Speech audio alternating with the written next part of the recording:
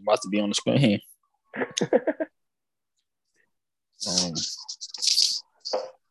I'm gonna do this shit.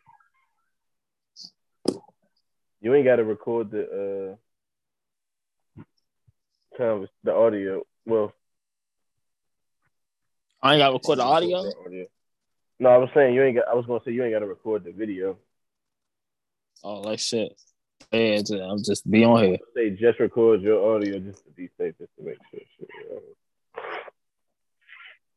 Once we see how this shit turn out, how long this shit go, and everything, how this shit works. I'm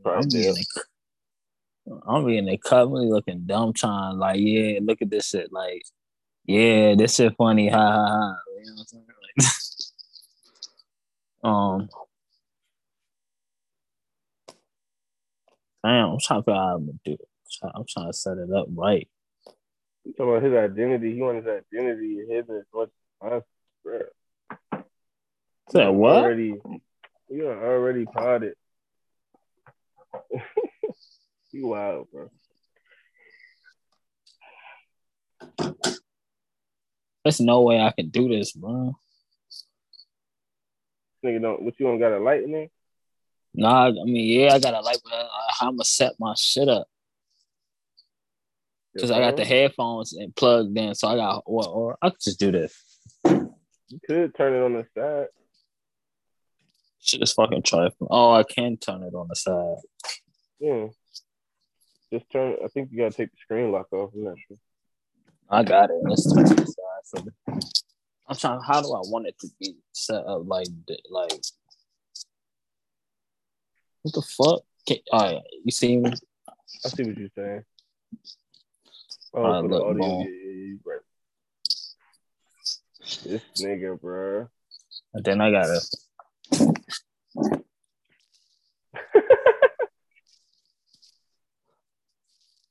Yeah, ha ha ha! But you ain't gonna see me while I'm talking.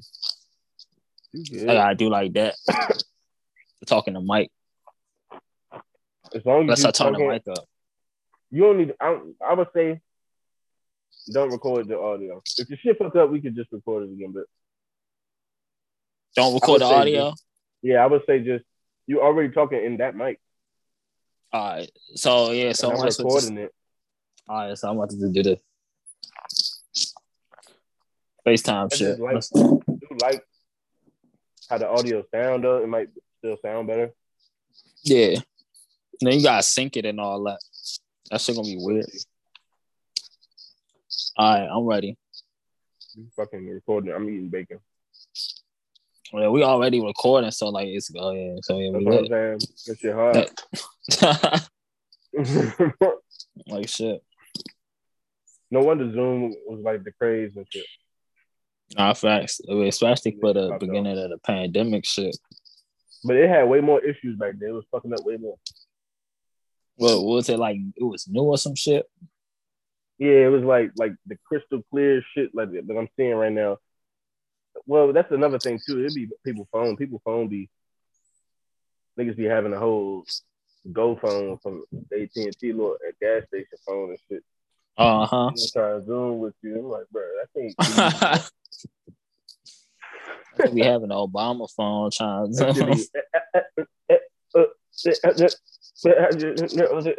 like, bro, no, I ain't doing all that. So they got them jitterbugs popping. Then it'd be like too many people on it sometimes. Uh-huh.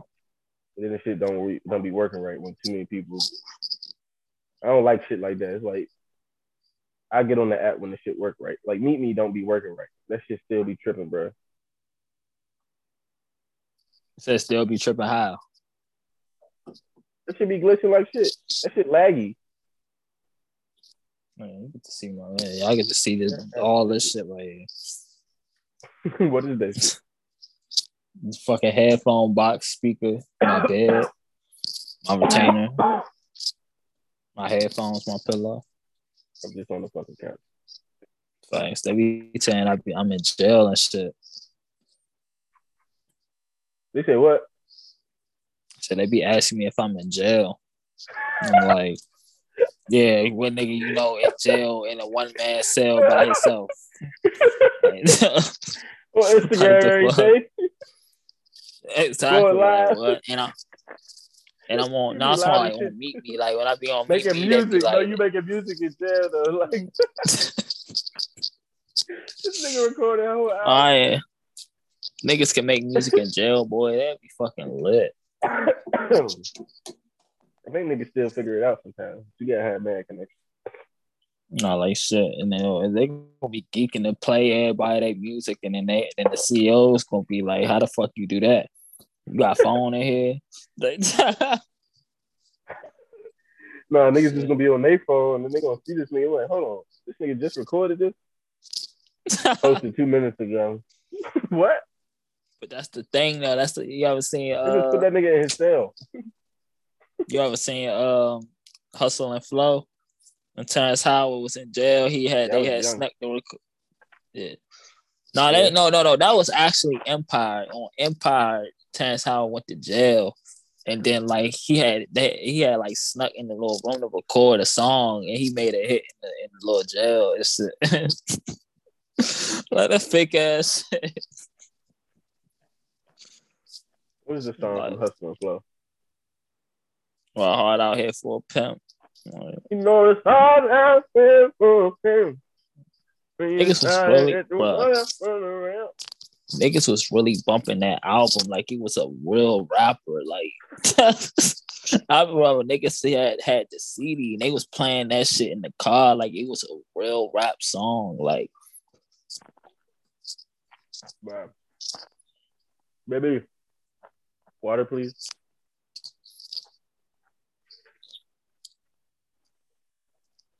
Water, please. Water, please. Nah, for real, bro. That was the days, the good old days. So, you know, that's when I was younger shit. I was thinking back to when I could do mad shit because I was comfortable and I didn't have to pay for that. Nah, for real. I mean, paying rent and bills and shit, that shit cool. That shit cool. I ain't got a problem with that. You ain't working for it every fucking day. But I have done it though. Yeah. Being in that hostel. That shit still, but like either way, it's like money is a scam. We already know this, like, because you can always have more than you can. Facts. And the whole point of having more is to spend more. Like, what's the fucking, exactly. That's a scam like shit. So. Exactly. It's like I'm cool without it, but then I'm cool with it at the same time. I was just like, I had money and shit, and I was paying my little rent and shit. And I was like getting my food. I was paying phone bill. I had my phone. I was paying my phone bill and all that. Yeah. And that shit was just like, it wasn't really different from what now. I feel like I live better now. Like I'm doing the same shit. It's like it's what I gotta do. I gotta pay my rent. I gotta pay my phone bill if I want a phone and all that. The whole thing. Yeah. But that's my whole thing. Y'all motherfuckers be acting like girls care about how much money a nigga got, but the girls don't give a fuck about that shit, bro. Like I had all the money that a nigga could really have for real. I was about to say I ain't never been rich, and I know, but I haven't had a lot of money. Exactly, you feel what I'm saying? It's a lot of that I niggas technically wasn't supposed to have because I wasn't rich. Exactly. But I seen that, bro. I don't know when we say it was me and my man G, and it was some other niggas too. I think Relly was there. And then we saw a girl. We saw a girl with a nigga in a wheelchair. And then this nigga G gonna say, "Yeah, he must have got money." Like, niggas are ignorant though. Niggas think like women sometimes in that way. Facts. And I was like, nigga, it don't gotta be money. And that's the thing too. Like, what is money? Because if a nigga don't have expenses, he technically got money. Like a lot of niggas could have money if they didn't have as many expenses as they get. And you could choose Sometimes a nigga could just be making the same shit you making. He just don't have expenses. He really down to earth. He don't give a shit about that. He got depth to him. People like lack depth these days. So it's like when they see shit, they assume there's no depth there too. It's like real recognized real, you know. Motherfuckers want to act like the real world don't go on. Like shit don't happen. Like damn, like a nigga's shirt don't get dirty. Like at some point, like they just be clean all the time. Like I hated that shit, bro. Like in school, bro. Motherfuckers try to play you like you a kid or something. Like, bro, we are in school, bro. Why is y'all niggas trying to be clean? Like, why? What's the like? My whole thing was like not even like be dirty, but I'm saying like your whole goal in wearing clothes is to like wash clean clothes. Like, I'm so confused. Like what you wearing them for if you just don't want to mess them up? Like niggas didn't want to crease their shoes. Niggas didn't want to like what? Why are you wearing like this? Is like I'm like, bro, shoes are just supposed to protect your feet from the ground. Like, what is going on? Exactly.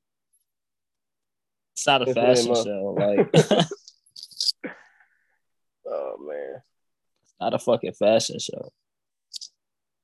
And it's fashion like, show is cool though. But you said fashion show is cool. Yeah. I Like, get I don't think about the competition part of it. I just be thinking about seeing cool shit. But Facts. Competition is kind of what drives some people's creativity.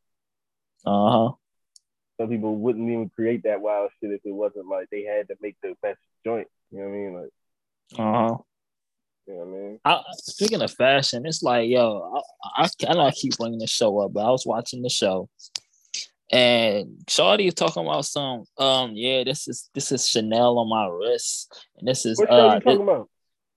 Real Husbands. Oh, yeah. So I keep talking about the show. Well, like she was talking about this Cartier on her wrist and all this, and she got Prada on and all that. Like, you didn't say anything. Like you flaunting somebody else's creation. It would be hard if you said, yeah, I made this. I made this. I created this watch. Did not spend what they charging you on that, making that. Facts. And you out here like spending all you got sometimes. For this shit, you could have put that amount of money into making your own shit. Yeah. And that's another motherfucking markup. Exactly. And it's like it would have been harder if you was Margiela, you was Mason Margiela, and like let's say like Mason Margiela was unknown, well not unknown, he would be known. Let's say Mason Margiela, like, yeah, I'm rocking my latest thing that everybody fucking with, everybody copying it. Then that's a flex. That's a real flex. Cause it's like, damn, he just created this jacket and everybody liked the jacket, everybody buying it and they wearing it. That's a flex, but not, oh, I am not Mason Margiela, but I'm rocking Mason Margiela stuff. Like, that's weird. Like, I don't like this. Oh, I'm rocking Versace. Like, I'm not Versace. You think in the future, because this would be a cool world for me, in the future where everybody kind of just designs their own clothes. Yeah, I feel like that. Damn near everybody, that was a thing, kind of like how farming used to be a thing everybody did for themselves. Like, we all make our own clothes too. Like, we go get the material, we trade materials with each other, we collaborate in that way. You know what I mean? But this whole idea of having the majority of people wearing the same thing is a control thing. It's a real estate thing. It's a classism and it's oppression. It's just a way to. It's always about like getting somebody to give you control instead of fighting and forcing them to go under your will. You kind of make them feel like it's their idea. And then they end up, carrying out your plan. Like these motherfuckers, bro. Think about this. Like lawyers, bro. Like they get bread and then they get to like when people die and they don't have insurance and shit, these niggas get to like spend money that ain't theirs. Like they get to take niggas shit that is dead. They keep the family in court arguing about who get what. So that shit takes so long that nobody in the family end up getting shit, and they just go straight to the lawyers. And these lawyers, they passing down other people's property that are just random people they worked for that was dead, and the family couldn't come to terms, but they had this whole estate. Like, here, son, that's yours. Give this one to your son. Like, that's nice shit. And that's like, I ain't even really mad at the shit. that's balling. That's business. Like if you don't do the business, like hey, Facts. you can always do the business while you alive. And this is a conversation niggas just don't want to have. Niggas just don't want to talk about shit, real shit. Like niggas avoid shit But until niggas it's too want to talk late. about fucking what ifs and hypotheticals and stuff. Yeah, Like, or they want to spend their money on Louis right now when you could have bought a life exactly. insurance policy on yourself, so that way when you die, somebody could get rich. Not for real. Here you go. Right? You want to know what's so funny? I literally did that in my head. Like, I literally I like did know. like this. I did it for you. Like shit. But like, nah, that's life insurance policy shit. I be feeling like, yeah, motherfuckers just be faking they death for that shit. They get old as Business. shit. They like, If they yeah, I ain't mean, of fix the, course. if they ain't fucking fix the system, if it ain't broke, hey, don't fix it. Sometimes the system's supposed to be broken in ways. Right. Nah, for real. The system ain't perfect. Ain't Yeah. no system perfect. It's nicks and crannies Yeah, and it's just everything. this system is corrupt, but Yeah. it's definitely not perfect. No system is perfect, but corruption is like self-destructive. It's like the system trying to take everything down with it. It's like Uh-huh. if your body, like I said, like when your body get hijacked and like overridden by a parasite that kind of takes control of it and makes you kind of self-destruct. That's a different thing than when it's just like things going wrong. You swallowed wrong real quick, or you know Yeah. imperfections that just like that's just the process. No facts. The Damn, hypothetical bro. shit. Like I just was talking to a girl.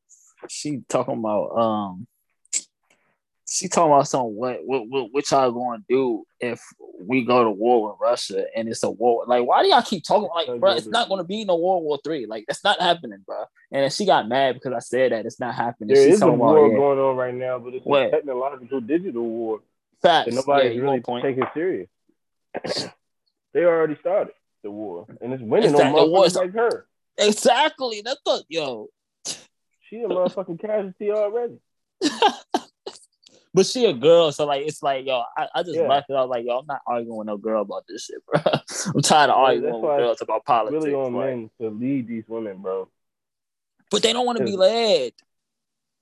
on us to lead these women in the right direction because they still gonna be our Achilles heel at the end of the day. They don't want to be led. They want to be the leaders and claim they Yeah, want but to be the you can still leaders. lead around that. You can still lead. You can, Yeah, like I by told doing you, what the fuck it's by leading. read the 48 Laws of Power. It'll tell you how to mislead somebody into leading them in the right ways. Like I just said about letting people think it's their idea. If that's what you got to do. I'm crying. I mean, shit. I'm just like, bro, fuck that shit. I'm For gonna some lead niggas, how I that's a lot lead, of and if work. you For want some to niggas, that follow, shit come easy. You say follow. what? Say what I you said I'm said gonna again. lead. I said I'm gonna lead how I lead, and if you want to follow, follow. That's what I know about life. Everybody, whatever time that I'm on right now, and what I'm saying right now, niggas gonna be saying this shit like 5 years from now. So it's like, yo, y'all gonna understand. So y'all gonna get to this level at some point, because that's how Right. it always go. Like I said, I say this shit all the time, bro. I was one of the first people on my fucking spiritual shit, on my meditation third eye shit, when nobody was doing that shit. Right. Now everybody want to be on, act like they still don't even understand what the third eye is. Want to be on a spiritual third eye shit. Like, no, bro, you're late to the party, and you're not even And knowing what the party we is. was on it for different reasons. Uh-huh. We was on shit for more genuine reasons than Facts. clickbait, trendy. You know what I mean? Like, I That's wasn't what even I did. watching YouTube videos on it. Like, I was really about that meditation life and spiritual healing life. Like, I was really doing shit. Yeah, I was a crystal ass nigga. You know what I'm saying? I still got crystals right here. Like shit. That shit fire. Not they fail. Yeah, I got the little marble. Well,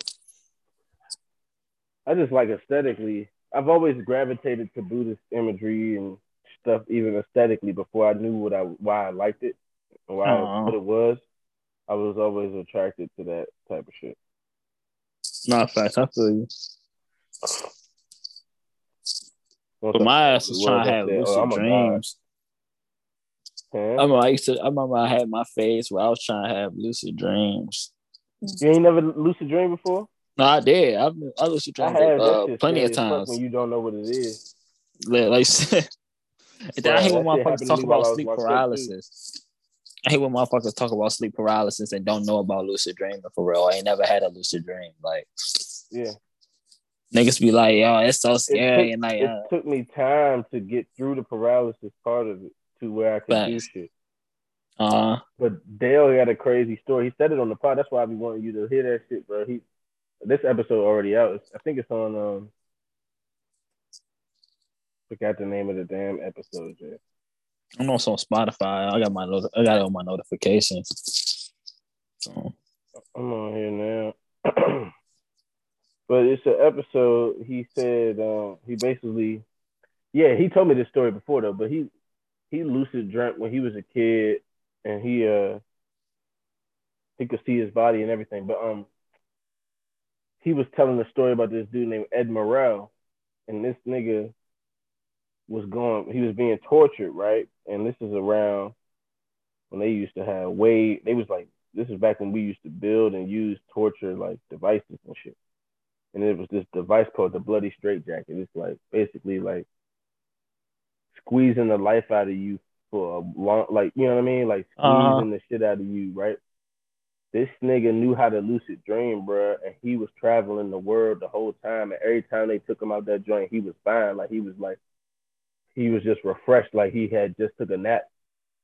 And they crazy. was like, yeah, bro. And then they was asking this nigga how he kept surviving this shit. Nobody ever survived that shit, bro. He said every time he would go, and he wasn't even trying to lucid dream. He would just, the pain would be so excruciating that he would just go out of his mind, bro. And Uh, he just will just leave his body, bro. And like that nigga was like describing shit all the way overseas, over places he ain't never been. uh, But it's like, that's how could crazy. you have went to there that quick?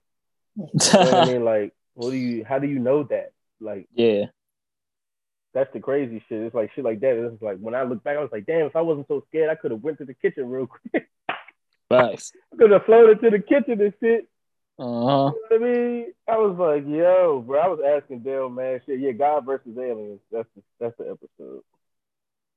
That's episode 46. That shit get real, bro. Because that's when we was at the campfire, and he was talking about that shit. It was wild, bro. Like we was.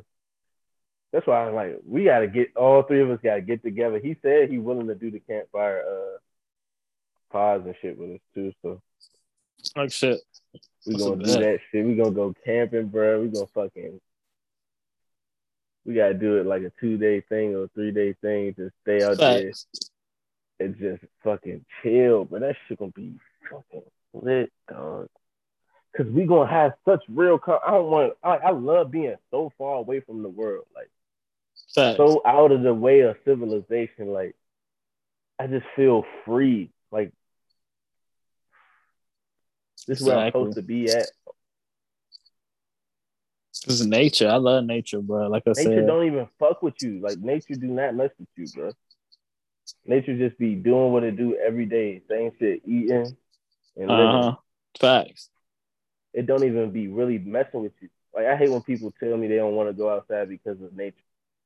I'm like, what the fuck are you talking What? about? Who ever said that? Like the Usually fuck? girls are like dudes who just don't like, they are super technological, like materialistic people who don't see any value in being outside. You know, like They I don't like think the about, woods. I like being deep in the woods at nighttime and shit. I like shit like that. yeah, that used to be me, man. That's why I was kind of mad too. We ain't lived too close together because we would have been outside every day, bro. I used to be Like that shit. dude, bro. Yep. No, me and my friends, we used to go in the woods and shit. That's why I fuck with that shit. That was like Remember, some safe shit. That was just like, yo, we going then in I the remember we woods. used to Like, skip school out there too. We would everybody, skip school when I everybody was first started sexual out smoking there. weed. We started smoking in the woods. We would just go deep, and my man, he would be able to he would see his house, and his dad had a good ass job, so he could sometimes he just leave his job early and just come home, and like he'd be like, "Oh shit, my dad home early." So this nigga would just be out there in the woods with us. We made a camp site, everything. We took a propane tank with a grill out there. We was wilding, bro. Skipping school, like we was doing too much, bro. In the Crazy. fucking woods. That was back when we used to smoke like once a month, and that was enough. Like we was like, yo, we don't need to do this every day. Like we was real sacred. Like we was like, bro, we don't want to do this every day, bro. It's just gonna mess it up. Like it's not gonna be fun no more. That was on point. That was back then, bro. And we had self control. We was young guys, bro. I just wish we had somebody really genuine around that was gonna keep us on our God shit. Because I'm not saying it's a problem now, but it's like I know some niggas who gave up on that shit who was way more woke when they was younger, and now it's like they don't give a fuck no more. But them bills and real life got to their head. I was about to say they rather just go to work and focus on real. Like shit. No, that's What tragic. you think about that though? I don't know, man. Cause like I said, what kept you from doing that? Me being able to do what I'm doing now, pay my rent without working. I told my friend this. I said I gotta keep remembering that, like I'm like the only nigga that I know that's in this like situation that I'm in, that where I could just wake up and do whatever I want to and go like and not work and be able to pay my rent and eat. It's like I'm already up. That's why I'm used to the shit. I can focus on myself because I don't have to worry about nothing else. Like getting up in the morning, going to work, doing a whole bunch of shit. But at the same time too, that shit for me, that shit lit, bro. I love this shit. Facts. Because it's not that like, shit lit too. Yeah, but I was about to say it's not like I said, I just know how to use everything for what I'm trying to do with my life. I know how to apply this to what I want to do because I do want to be able to get up early because one day I'm gonna be getting up early for my shit. Facts. And then it's gonna be I'm getting up early so I don't have to one day. And I'm also one of them dudes who you can't finesse. Like I see a lot of people sometimes they talk about, yeah, when I came here, I was just your age. And I'm like, oh, you 70 now. You trying to tell me I'm gonna be here forever? I will never be like you. I will never be here. I will never be coming to the same place for 70, for 50 years, 30 years. That's just sad, bro. It's like, that's what did you do your whole life? You could have been something. You worked for somebody else's shit. And then they still like treat you how they treat me. And I'm new. Yeah. But this the whole thing. I know they had parents. They back in them days, it's like if you was talking about doing something other than working for somebody, then you was crazy. Like, nah, I'm not doing that. Wild. You're gonna go get a job. You're gonna go get a job. You're gonna go to college, and you're gonna do this and do that. Like now, it's like it's more free because like niggas, it's really easy to get your goals accomplished and really make that bag off of this shit. But like back in them days, like the 60s, 70s, and so on, like parents wasn't trying to hear that shit. Nope. You want to be a rapper? Like, no, what? You got to go to school and get your fucking diploma, and you gonna go get your degree. Like my parents used to be like, you can't live in this house if you're not at school or you're working. You have to be in school or working, and you're not living here for free. Like we're not doing it. Like shit. That's like, and like when I think of my situation, I'm just like, I'll be like, I can't complain about shit, bro. I'm too fortunate, bro. Like that I could just Arthur do what Anderson I fucking want. What we gonna go by with his name for this? He about to join? Yeah, Arthur Anderson is what we gonna call. We just call him Arthur. This nigga not trying to be on camera, so it's kind of funny. Let me see. Can you hear us? Oh, it's connecting. I could kind of hide non-video participants first. Like shit. That's lit, right? Oh, you said you could do what? I just hid him since he's not gonna be on the video. Yeah. But we'll hear him. Oh, that's lit. Yeah. I ain't wanted to just be sitting up there like.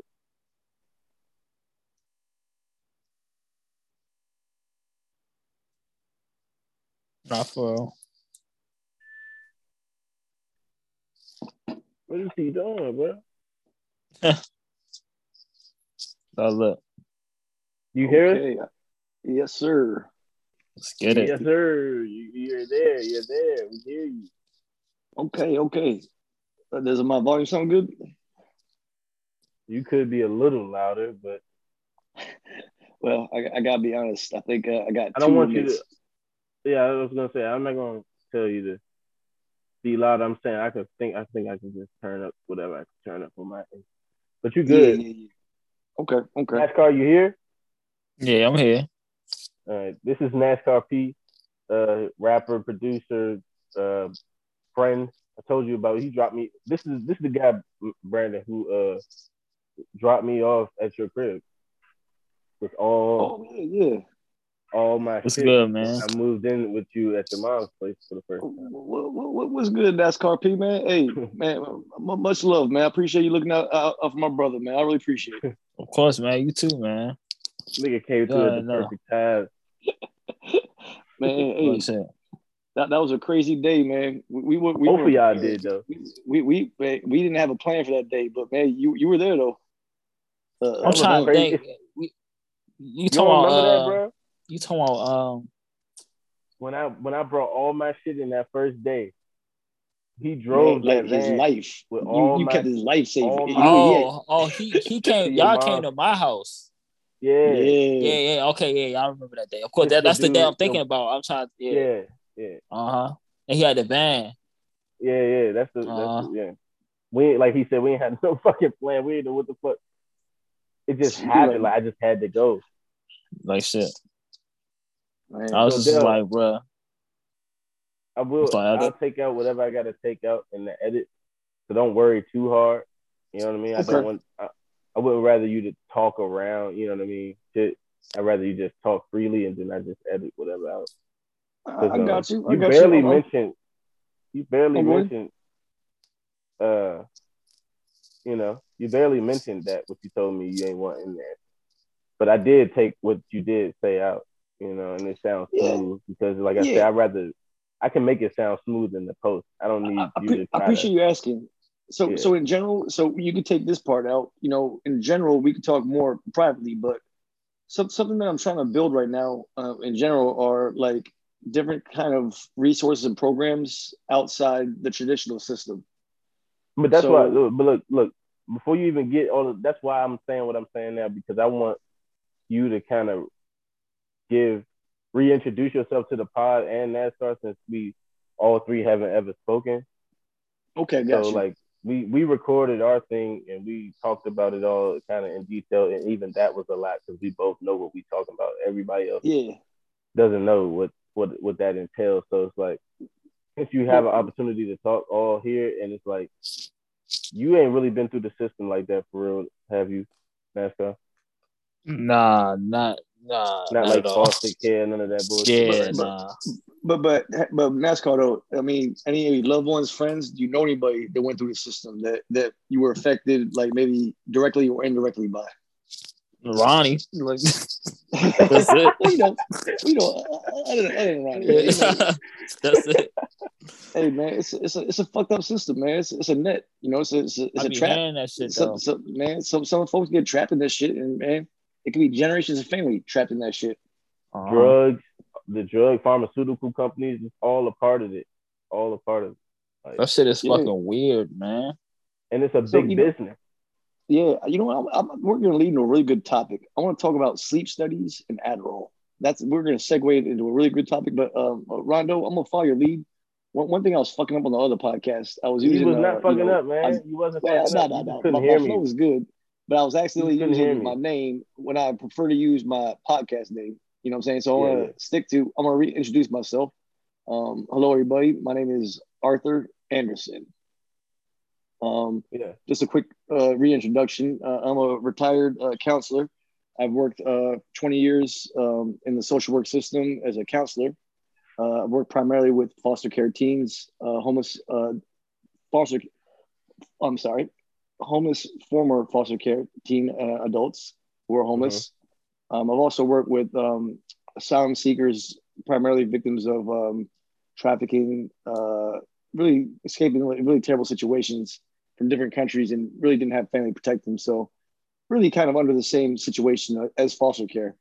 But I've worked with folks for pretty much all over the world for 20 years from pretty bad situations. But let me not ramble. Yeah. That's my introduction. High school education, right? No degree. No degree. So this is a really quick nutshell. It's really funny because we can say I got grandfathered in. When I started working in 2000, 2001, the standards for social work weren't as high. Social work has evolved. So like in the 80s and 90s, man, anybody getting the fucking social work, you know what I'm saying? But right. as people understand that you have to be more trauma informed, there's a lot more complexities to social work. The standards have gotten higher and changed. But at 21, when I started in 2000, and in 2001, when I started at the agency I was at for almost 20 years, the agency I worked at was a very highly reputable agency. And my position as a counselor at the group home, it's a therapeutic group home. That's a very important thing to define. There are traditional group homes, and this was a therapeutic group home. Therapeutic group homes have a campus with a on-site psychiatrist. It's not there 24 hours, but the psychiatrist is there for certain days for psychiatry appointments. And there's on-site therapists every day. What's a psychiatrist? Just to be clear, because I don't know if everybody really know what the jobs are. That's a really good question, because a psychiatrist for mental health has probably the most difficult job that anybody could have. A psychiatrist is a doctor. To be a psychiatrist, you have to have a PhD. It's not something you can do with a master's. It's a very serious job, but psychiatrists, pretty much their primary job, and I'm going to use a really technical term here, but anybody who studies science, this term makes sense. I'm going to use some analogies that make sense, but the term is titrate. Titrate. I believe is how it's spelled. Yeah, we spoke about this on the podcast. Yeah. So titrate, a psychiatrist's job is so basically sometimes we're having mental health issues that's not from like trauma or from other issues. It could be chemical imbalances. So bipolar, manic depressive is a form of this. So bipolar, manic depressive, I want to use the term manic depressive to really define what bipolar is, because people use that term to loosely. The term I'm looking for is pejoratively. Like, he was mad and when he was just happy. So Yeah. He switched up how he felt about something. Hey, Casper, Brian, can I tell you something really pisses me off? Because it really undermines people who actually have, actual serious, manic depressive or bipolar. It's a serious issue. But if somebody's having a bad day, call people crazy, man. Yeah. People. Right. So when your friends are having a bad day and they arguing and they really get mad and then there's like somebody in the crew just starts a little reputation like, oh, that motherfucker's bipolar. He's bipolar like shit. You can't use that but you can't use that. That's like, it's really fucked up, because here's what bipolar is. You're either producing too much serotonin or not enough. And what is serotonin? That's what manic depressive is. I'm not a psychiatrist. I think it's serotonin. Yeah. So serotonin is responsible for what makes you happy. That and dopamine. So bipolar, manic depressive is a scientific term for what bipolar is. They're the same thing. So think about what manic depressive is. You're either producing way too much serotonin. So the manic is, I'm going to pretend to be manic right now. So this is how you know somebody's actually bipolar, manic depressive, because if they're just cranky and moody, arguing all the time, but they're never manic, that's not manic. Now, Rondo, you see me get excited and I act a little manic, but no, when somebody's manic. Oh, I know. I've lived with the people and I've met the girls who are manic. Somebody, especially on the upper end of bipolar, there's no judgment here. Bipolar 1, bipolar 2. It's almost like they're not even in the real world. They are floating around. It's so if you know somebody's bipolar and they're on the upper end of the extreme, you have to keep them safe, because they will be disassociative. They will pretend. They will be like I'm not joking. These are stories. I've worked with people with manic depressive. Married guy, he is heterosexual. Been heterosexual his whole life, but became bipolar untreated, and he had a cocaine problem too. And no bullshit, this motherfucker started sucking dick for coke, and he got divorced. Like his wife found out, and like, but the crazy thing is, I'm sorry to laugh. Ronnie, the dude really is heterosexual, he would never cheat on his wife. But when you are manic, you will do crazy things you would never normally do. You're not rational. You're disassociative. It's almost like you are absolutely a completely different person. So people can do gay shit when they're manic, but they're really not gay. Mm-hmm. When they're not manic, if they were not manic, and you're like, hey man, would you suck that dude's dick for like $1 million? Like, man, fuck no. The fuck you talking about, So you trying to say you're not manic enough to suck no dick, but you're a little no, Ronnie. If you ask a grown ass man who's not gay, hey, would you suck a dude's dick for $1 million? You'd be like, man, fuck no. I'll punch you in the face for saying that shit, right? If that same dude has a manic episode, he's manic, and he wants some coke, and you're like, hey man, I'll give you a bump coke, you suck my dick. He's gonna go right down, and he's gonna act gay. Crazy. It's crazy. No. So people who are it's not sad because like this is it's sad. I'm sorry. The primary medication typically for bipolar is lithium. So let's talk about lithium and how a psychiatrist titrates. You have a level of serotonin, you're producing too much or too little. The psychiatrist, I need to lower my voice because I might be waking my roommate up, but the psychiatrist meets with you and sees how you're displaying. They're trained to ask questions. You know what I'm saying? Like, hey, how's your week been? Have you been doing anything like kind of out of the normal? You know, if somebody's manic depressive, they know they did something and they're ashamed. They're going to tell the psychiatrist, like, and they're going to break down in tears. Man, I can't believe I did this. I've never done this before, but like, I couldn't find my medication, and for 2 days I wanted to vacate. Blah, blah, blah, blah, blah, blah. So when when they go manic, it's usually because they're on a medication. They have a good psychiatrist. Their medication is being titrated. Titrating is the psychiatrist is going to start them on a certain dose and see how their body reacts to it. It takes a certain amount of time. A lot of psychotropic medications usually take up to 2 weeks before you notice or feel any effects.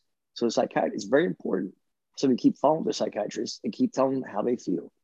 Now, the reason why the psychiatrist's job is so difficult is because a lot of people are afraid to be honest with the psychiatrist. Because of stigmas. People right? who played a psychiatrist. Like, I say one thing? Yeah, go for it. I had a doctor, right? A psychiatrist. Okay. And he told me, you know, like we would do our daily, well, not daily, but our weekly like check-ins where he's basically trying to he's titrating, right? He's trying to figure out how much I need. Yeah, they're asking. So here's a titrate question. Look, I didn't want to take it in the first place. But he told me straight up, he said, if you don't want this medication to work for you, it will not work for you. Because I can actively fight this whole process.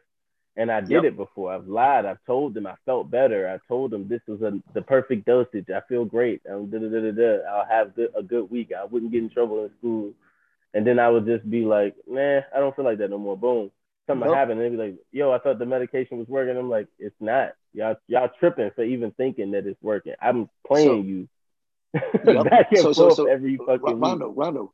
So here's the thing. Psychiatrists are good trying at to get out of that They're shit. smart. But let's talk about data and statistics. I'm gonna tell you straight the fuck up. In 15 years working my therapy group, I had great relationships with all my clients. And if they really were bipolar or schizophrenic, I was really encouraging them to follow their psychiatrist and be honest. So that was an important thing for me. When I meet with them, I would teach them what titrating is. Because when I know they're not honest and I know that like they're dysregulated, I'm by the side, no judgment. I'm like, hey man, look, I don't know what you and your psychiatrist talk about, but look, man, we counselors, we can't force clients to take medication. When clients meet with the psychiatrist, they can lie. We're not in that appointment. That's when the psychiatrist means it won't work for you if you don't do it. So what do you think about medication, Nessa? I feel like that shit bullshit. It's a very complicated conversation, guys. So there are some folks that are legitimately manic depressive. I've worked with them, and they actually do want to be on the right medication. They're honest, and I've worked with clients that are honest with the psychiatrist. The psychiatrist can titrate properly, and these are clients that are highly intelligent. They graduate high school, have great jobs, might get married and have kids. I know these folks. And they don't have shame or fear that they are bipolar. They accept it, embrace it, and they trust their psychiatrist and they're honest with them. And they take their medication as consistently as they can. It's very hard to take it very consistently. You can slip a little bit here and there, but for the most part, the clients I know who are actually bipolar or who are actually schizophrenic, I'm gonna tell you, 99% of schizophrenics I work with, where it's schizophrenic, they are honest with the psychiatrist and they want to find the right medication. Trust me. Schizophrenia is a very scary, scary thing. So there's a lot of different medications. Can I say one thing? Go for it. For a second? Go for it. You got to break down exactly what a chemical imbalance is, because when people think you need medication, they think that it's like a sedation thing. They don't understand that there is a thing called a chemical imbalance where you could have. Now you might have some audience members fact checking me because at a certain point, you know what I mean? Yeah. And then so if you have that imbalance, you can use something to supplement, like taking a vitamin, basically.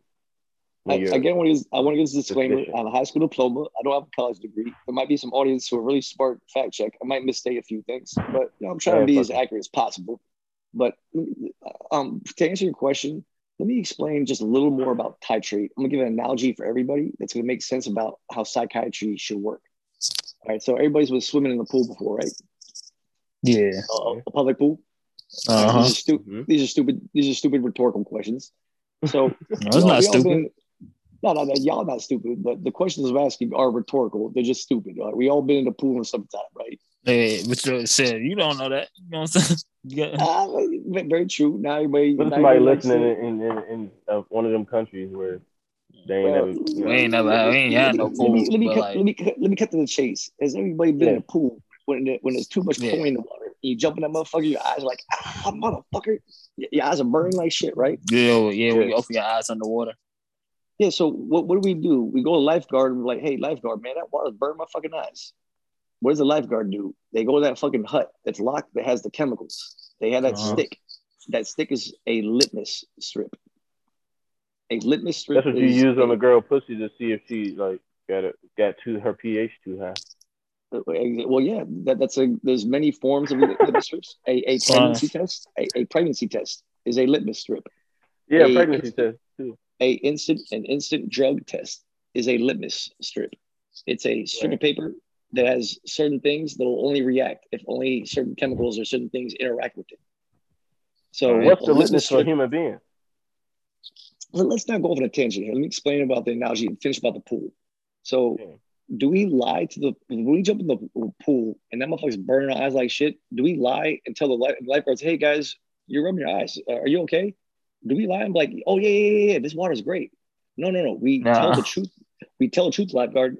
Hey, yo, what the fuck y'all doing in this pool, man? This motherfucker's killing me, right? We tell the truth. Now the lifeguard knows what to do. He takes his litmus strip. He tests the pH of the water.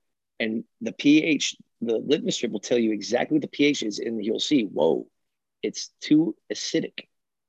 So he has to add some alkali, something chemical, to balance the pH. You'll put just something in the pool, some chemicals. It won't take long to circulate. And then like 2 minutes later, everyone's like, wow, all of a sudden the water feels great. Yeah. So this is the definition of equilibrium. That is the psychiatrist's goal. Everybody can be powerful and live happy in an equilibrium with their body. If you don't fight your psychiatrist, if you actually do have a mental health diagnosis.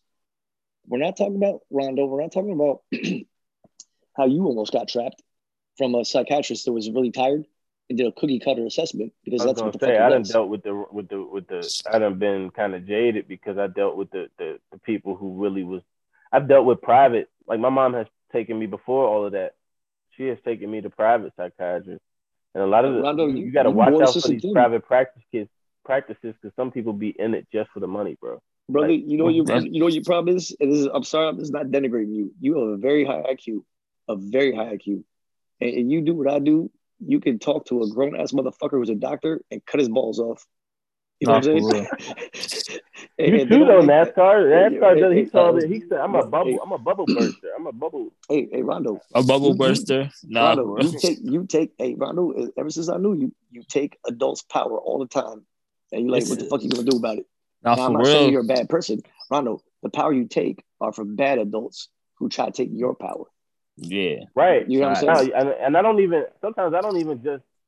just dead them. I'm always trying to teach them.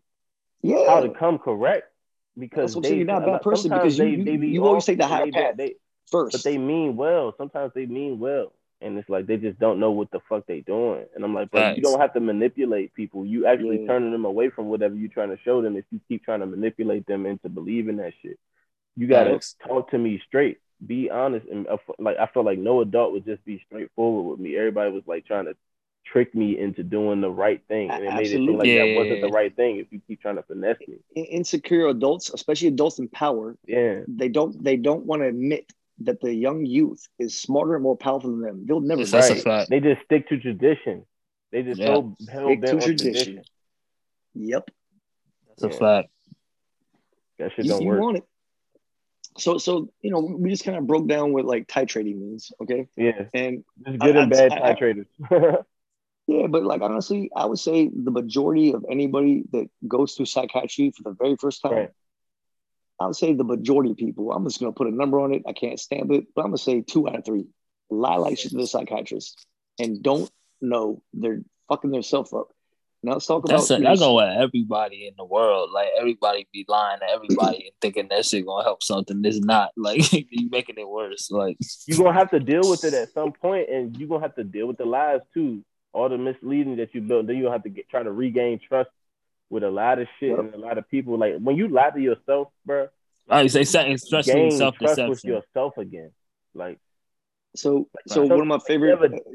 Rondo, I'm gonna just try to reply to that. One of my favorite mantras and one of the lines from Bob Marley, a Redemption song. You know this line, Rondo. Emancipate yourself from mental slavery. From mental slavery. Well, I'm almost finishing line. I'm gonna say it one more time. Emancipate yourself from mental slavery. None but ourselves can free our minds. Yeah. Mm-hmm. If we have mental health issues, we hold the key to our own prison. We all have to acknowledge that. I tell people that all the time. It's empowering. Bro. It's empowering. That's the thing too about responsibility. Responsibility for some people is traumatic if they never had to deal with it. They've never been confronted with it in a way that they had the tools to know what to do next.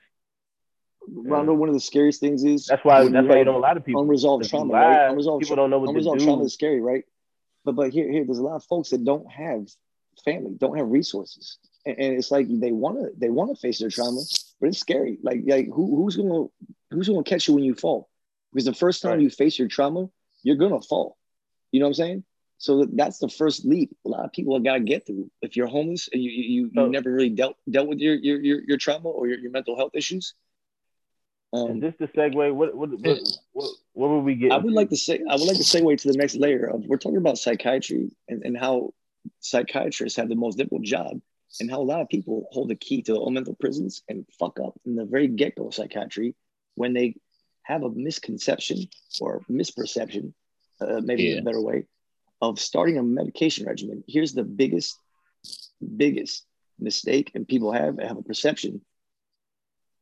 Psychiatrists explain this shit. People just don't pay attention. Maybe because of experience of trauma. They might not be like they have television, but a lot of medications take at least 2 weeks, maybe even up to a month before you even feel a damn thing.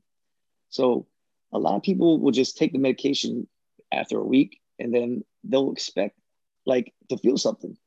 And then they'll still be feeling anxiety, depression, blah, blah, blah. And then like, didn't I just tell you that, NASCAR? They'll just stop taking it. Yeah. And they'll be like, you know what? That motherfucking doctor was lying. But the doctor's not lying. The doctor's telling the truth. You got to be patient. Right. Keep taking the medication as prescribed until you feel a change. You will feel a change eventually. See, people don't stick to anything though. Yeah, there's too much impatience and impulsiveness. So people are, when you start the mental health journey, they're starting the race. It's almost like there might be a finish line. Whether they can see it or not, they just don't believe they can get to it and cross it. So they stop running. But what happens is, it's not like you go backwards. No child left behind when they started just passing kids on without them actually knowing the work. You were digging yourself deeper in your own mental prison because you're giving yourself a notion that, hey, everybody told me I should try psychiatry. I finally tried it. It didn't do nothing. Now I guess got to go back to doing nothing. And that's not the right mentality. Oh, for real. All right. Next layer. Next layer. Where are we going to? We were on a good thread about mental health. We were talking the other night about NASCAR. You said mental health ain't real.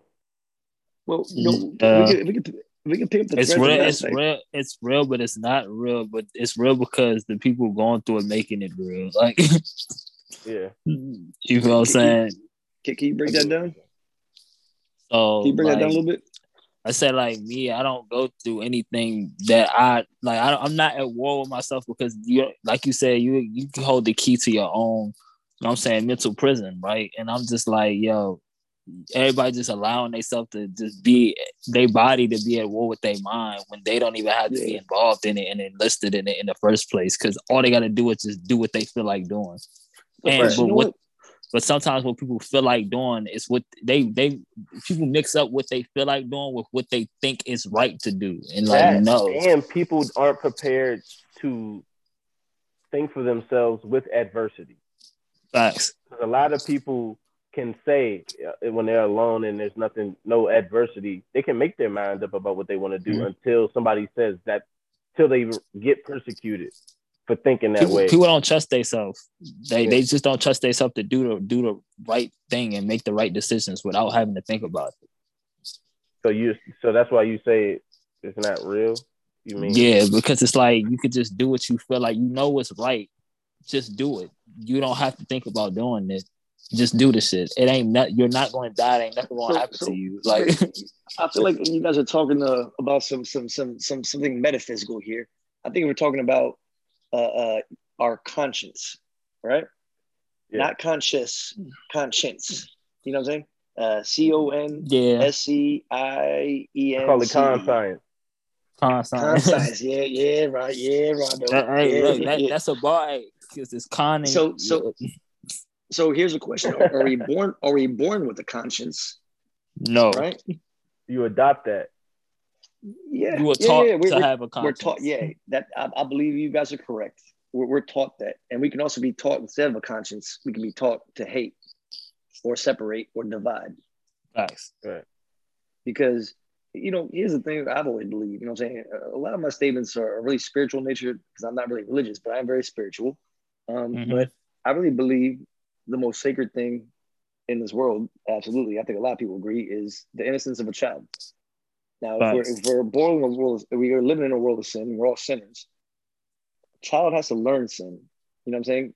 When a baby's born, a baby isn't born with sin. I'm watching kids learn how to lie before my face, bro. Would you say, Rondo? Trying to teach them that they don't have to lie is like such a concept that they can't grasp that as fast as they grasp on misleading people. It's so easy to learn and pick up on just learning how to mislead somebody than going through what you got to go through, telling the truth the whole time. Like, I'm trying to teach a kid that, it's like you watch them become lazy and not really want to, it's so easy to lie. They watch it's like one of the first things kids pick up on, like you're saying, sin-wise. I like to just talk about like call you Dr. Anderson, fucking around. I don't know what to call you, so I'm gonna call you Doc for short. Like, can't be a doctor with a high school diploma. To be honest with you, I finessed the shit out of my high school because I skipped the shit out of my a couple of years. I was pretty good. I was pretty good at forging mid-slips. Damn. So I had a pretty good system. I'm not going to talk about all my scandalous high school days, but at Blair High School, I went to the old Blair, not the new Blair. Blair Blazers, Carl Park all day. So at Blair, the old Blair, these knucklehead administrators, they had a stupid system that it was pretty easy to defeat if you wanted to skip class. You had these mid slips, right? They were about like 4 foot, 4 inch by 8 inch. Like, it had 3 layers with like 3 copies, and it had 7 slots for your 7 periods. All you gotta do is get your first period teacher to sign the first signature, and then each class you just give to the teacher that you missed the day before, and they're just gonna say quick look, and they're just gonna sign. Let's get back to the metaphysics that we was talking. Okay. Oh, yeah. So my junior year, by the way, I passed it my junior year with 30 or 40 excused absences in all my classes. God damn. What the fuck? Crazy. Right, though, you can get away with that shit. You know, I cheated myself in education. I was so smart that I didn't go in my classes, but the day before a test, I would just study for it. Oh, I was that kid too, though. I never did homework. Yeah, Ronald, we did talked none about of that this. shit, but I always had good my teachers and my administrators fucking hated me because they couldn't expel me for skip. They couldn't expel me because I had excused absences. So like, how the fuck does this motherfucker have 30, 40 excused absences? How the fuck is they all excused? But I also used to know how to be there. I knew what day not to skip. Test day. I'm about my to be teachers, there. My teachers, no one wasn't there. They all thought I was cheating because I just show up on the day of the test and just get an A or B. Like, how the fuck? Nah, hold on, man. This motherfucker's doing something. Like, your fucking tests are easy. Just study for the day before. Like they make it seem like you gotta. You know what my system was? My friends were going to classes. I'm like, hey, what does the teacher say is gonna be covered in the test? They said chapter 6, 9, 12, 13. Don't even waste your time with 15 through 20. I'm like, bet, thank you very much. So I just read 16, 19, 18, 20. Don't even waste my time. You know what I'm saying? So it's like, I know exactly what to study. It's fresh in my mind. I take that motherfucking test the day before and bam, I usually get a 90 or above. Hey, you can be a witness to the fact that I used to pass piss tests while I was smoking weed. You remember that shit? That's crazy. Hey, Rondo, you was slick. I just knew how to do that shit, bro. I was drinking all tea and water, like I was heavy on it. Hey, Rondo, I knew what time it was. I wasn't gonna snitch on you. I saw you doing your cleansing. I know you had to know back then, bro. That shit is just crazy because he used to come and check, and I just be like, "Yo, I'm smacked," and there's no way for him not to know. Like, I am too high right now. He ain't saying nothing. I'm like, "Yo, I'll be honest with you. Like, as a counselor, I'm not gonna condone you smoking in your apartment, but a lot I of never folks, did that. Though. A lot of folks self-medicate. Rondo, a lot of folks self-medicate with marijuana. You're not schizophrenic, but I know a lot of schizophrenics I work with that self-medicate with marijuana, and marijuana is a very healthy, effective medication for some. All right, let's get back. But let's get back to what we were just talking about. We got to the you said you're not a spiritual person. We were talking about how mental health is like really all in your head. He explained how what he meant by it's not real unless you make it real. Yeah, okay. The power you actually have over your mind. You were talking about con science. Yes, and how you born. Oh, man. Yeah, you born. It's like you was taught to separate the two, the conscience and I guess your subconscious, or your intuition, your instincts. So if you're talking about your now we're talking about our consciousness. That's our we're talking about the astral plane, right? Kind of like the astral plane. So con science is our ability, kind of pretty much in a nutshell, it's our ability to know what is right or wrong. Yeah. Right. Now, whatever that means, because I don't believe in that no more too. I'd like to share a story. I can't, it sounds like a dark story, but I believe in that shit because right or wrong is. I believe in it, the basics, but I'm talking about as far as like. Let's talk about human development. Context, how our brain develops.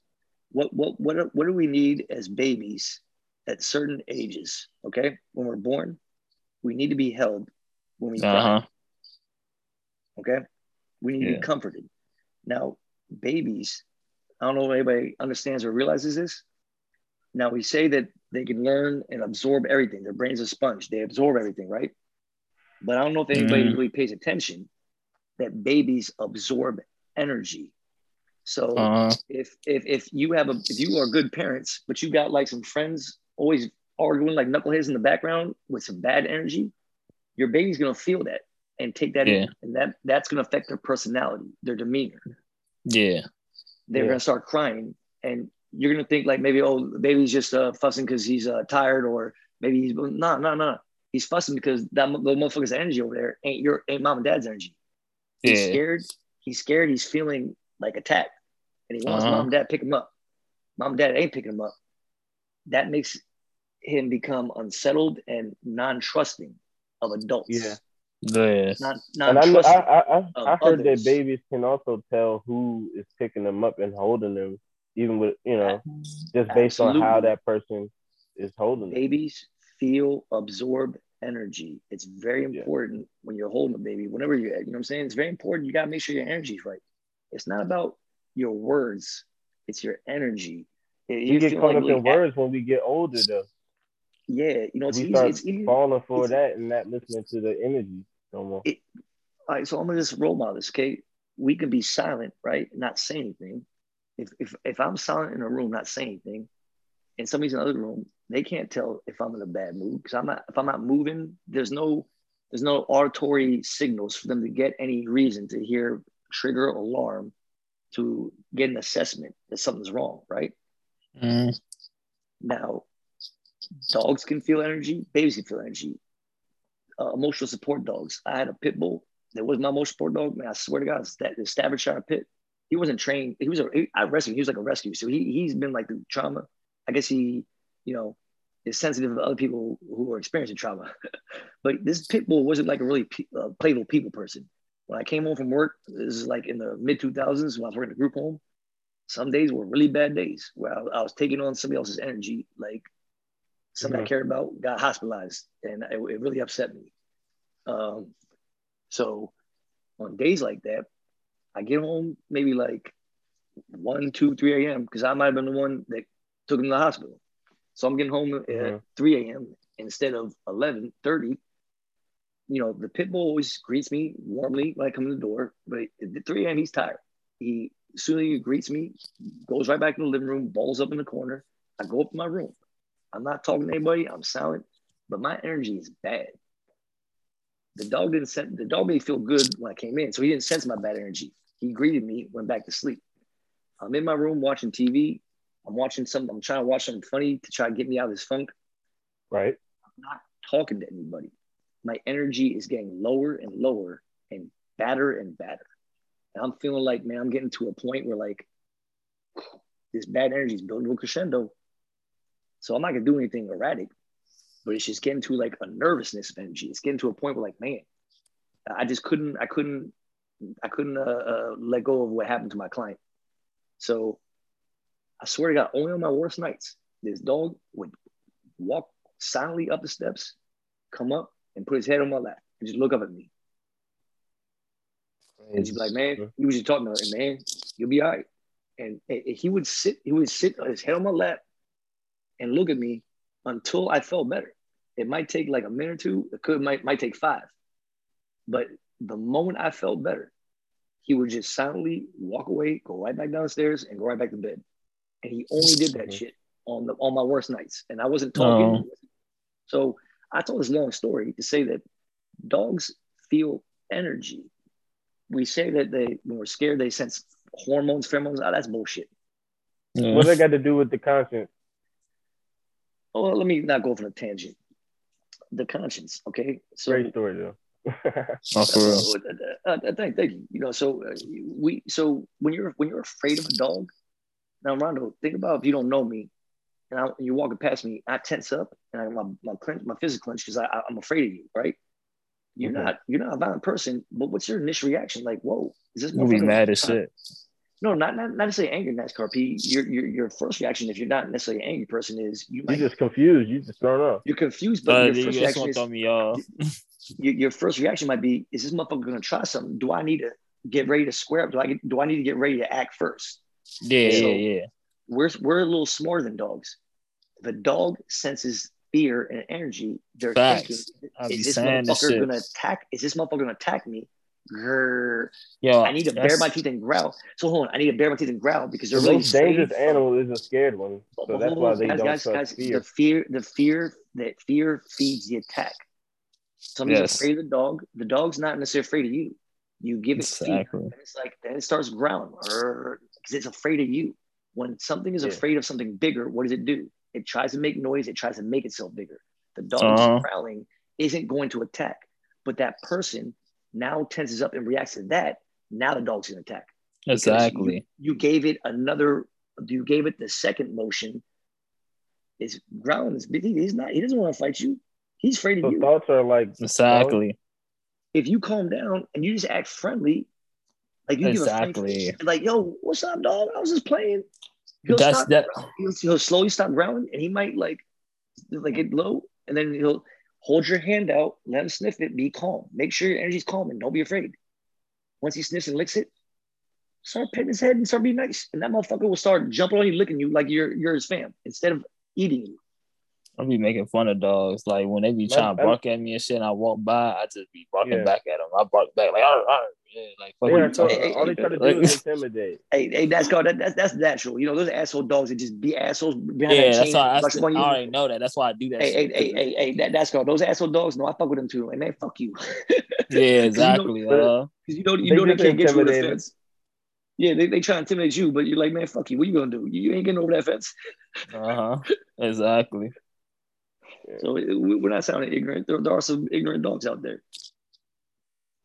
But anyway, back to let's get back to the thread of kind of like I'd like to just talk in general about just stigmas of mental health, stigmas of how people that are natural barriers that prohibit people from getting the help they need. We were on a really good thread about just kind of. Can I say one thing? Can I ask you one thing? I'll go for it. NASCAR did ask me, what does it mean for me to be on the autism spectrum? NASCAR? I'm sorry, which question did I miss? I told him that you said I was on. You believe I'm on the spectrum of autism, and he asked me, what does that mean? And I knew how to explain it, but I didn't at the same time, and I kind of wanted to do it on the pod. But from your perspective, what does that mean for you to even, what is the spectrum? Can you hear me? Hello? He probably got his headphones. He's muted. He's muted? Yeah. Or like his mic not on. Yeah. Ask to unmute. I had to stack it up in my residual. Energy. That's how I move. That's why I be shutting my brain. Well, that's why my brain is shut off, because I move off my instinct and feeling and energy. That's more important than what 2 + 2 is. Hey guys, are you there? Yeah. Did you hear what I said? Did you hear my phone call? No. So I don't know how Zoom works, but I got a phone call. Muted you. And I answered it. So what does it do? It automatically mutes me on a Zoom, or how's that work? Yeah, exactly. Cut your mic off. Zoom. Yeah, I don't know if I have to cut my mic off or it automatically does it. Was what I was asking. No, yeah, automatically do it for you. All right. Did you hear the question? No, I'm sorry. I missed the question because I got a call and I wasn't even trying to answer it. No, so the question was about the spectrum, right? Yeah. What does that mean for someone to be on the spectrum? Like, what is the spectrum? There's a lot of terms that sound scary. And you know what? To be transparent, Rondo, I think I'm on the spectrum too. Now the spectrum. I don't think it's scary. You tell me some shit. I'm thinking of ways to run it up. That's all I'm thinking about. So let me just share a story really quick. Trying to come up off my what's supposed to hold me back, quote unquote. I never went back to a psychiatrist after my psychological assessment when I was 6 years old. But at 6 years old, I mistakenly learned what my IQ and you got to tell us about when you actually projected stuff. If you want to hear about this, so we can get to that if we have time for it. But let me talk about my IQ test. So an IQ test, I have a very high IQ. And that's not something I'm proud of. That's not something I'm bragging about. I suffered for it. Yeah, we both do. That's usually how I go. Yeah. If anybody has a very high IQ, you actually have one, you're not happy about it. You're not bragging. You suffer for it. I would say 90 majority of schizophrenics I work with have a very high IQ. Very high IQ. I've never met a stupid schizophrenic. Now autism. We all might know something autism. Autism folks, man, they're like superheroes. They can do some crazy shit. You see the movie Rain Man. I work with an autistic client. Autistic people. And they are very smart. It's not necessarily smart. So basically, their brains are firing. They have a high IQ. They have a very high IQ. I don't know if anybody knows it. Albert Einstein was autistic. I Oh just dang, I admire ain't know that. their capacity for memory. I just love their memory. They have a higher capacity for memory storage. They can Yeah, access parts of the brain that we can't access, I'm and so jealous. them accessing different parts of the brain that we can't access makes them do things that we cannot do.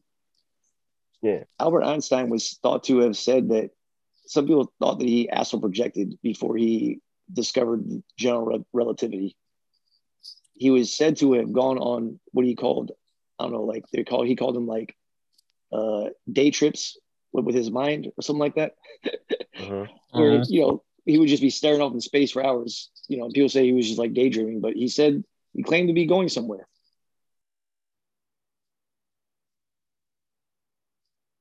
Okay.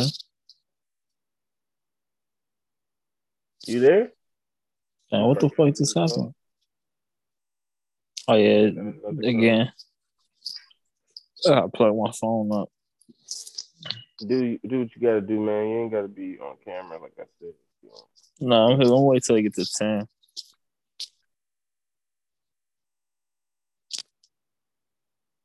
What you think about this pod? Perfect. Just chill.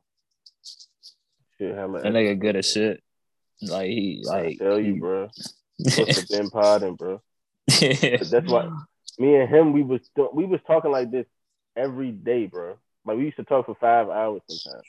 That's crazy. And it's like I was like, bro, we gotta do a podcast, bro. Like we're gonna that take over nigga's the the game. pod god. I tell you, he don't even know it. He should. He know it now because of me, but that's why I'm so chill because I don't have to be wild. Like that nigga can make me chill. I feel you. Make me calm down. You know what I mean? It's a good balance. Nah, that's a fact.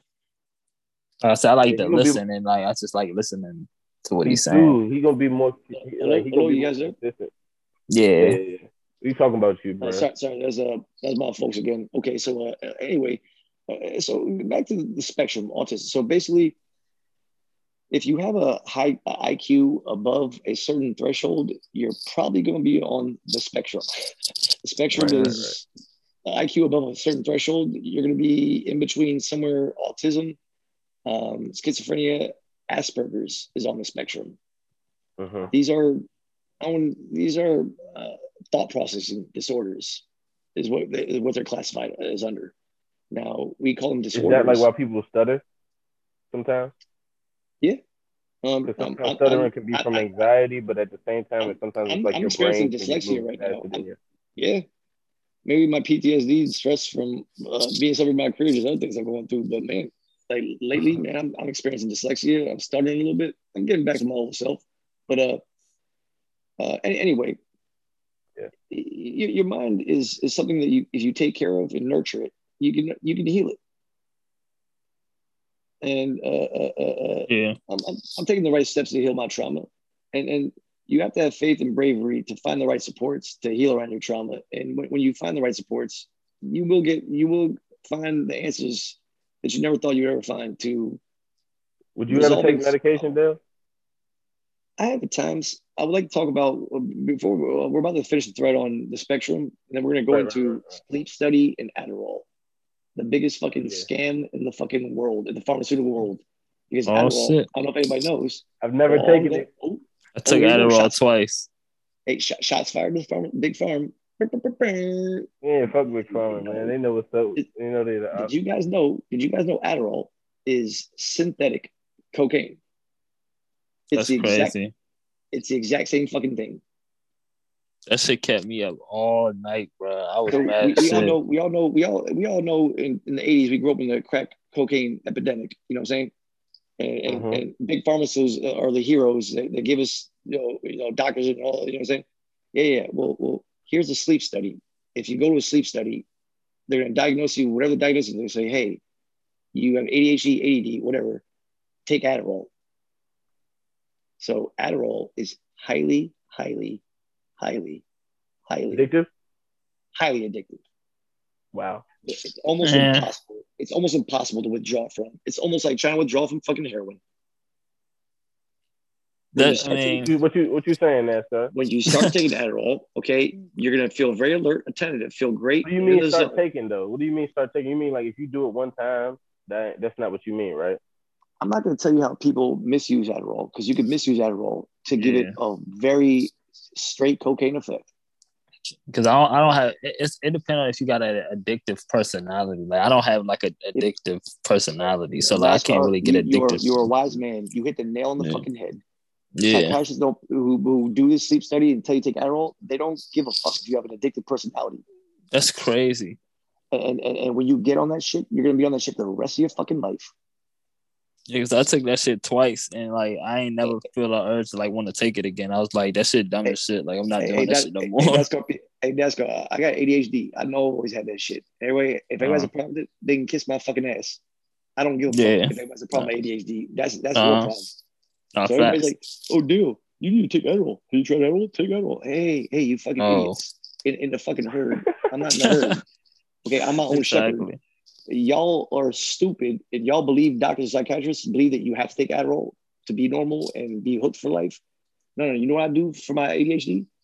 I drink a fucking cup of coffee. Caffeine is a stimulant, just like Adderall, but it's not as addictive and doesn't have not nearly as bad side effects as Adderall. Right. The side effects of Adderall can be fucking terrible. No, thank you. Like shit. Yeah, I was up all night. That shit was like up all night. Yeah. So because I'm a physicist, because I'm a biologist, because I know all these things. Fuck you. You ain't gonna trick me. I know Adderall is synthetic fucking cocaine. I'm not stupid.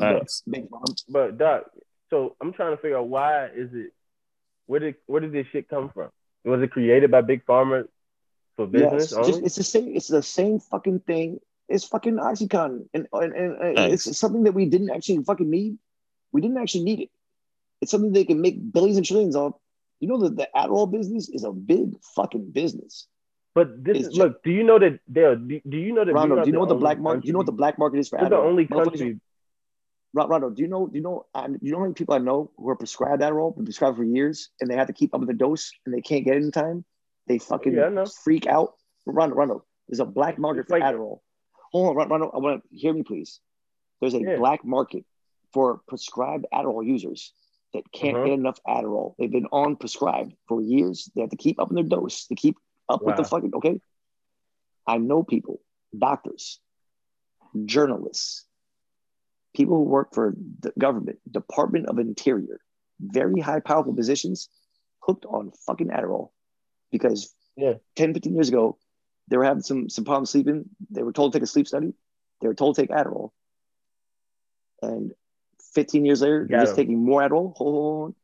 And these are people I know that ask me, hey, Dale, they have a psychiatrist. They ran out of Adderall because they're using it too fast. And they're asking me like a fucking crackhead, hey, Dale, do you know anybody who has Adderall? I'll buy it from them. My psychiatrist won't prescribe anymore until this date. They're fiending like shit, withdrawing. And motherfuckers Rondo will pay for a 30 milligram XR Adderall, one pill, $20-$30. It's a black market, just like there's a black market with OxyContin. Why motherfuckers are breaking into pharmacies to get OxyContin, they're also breaking in to get fucking Adderall.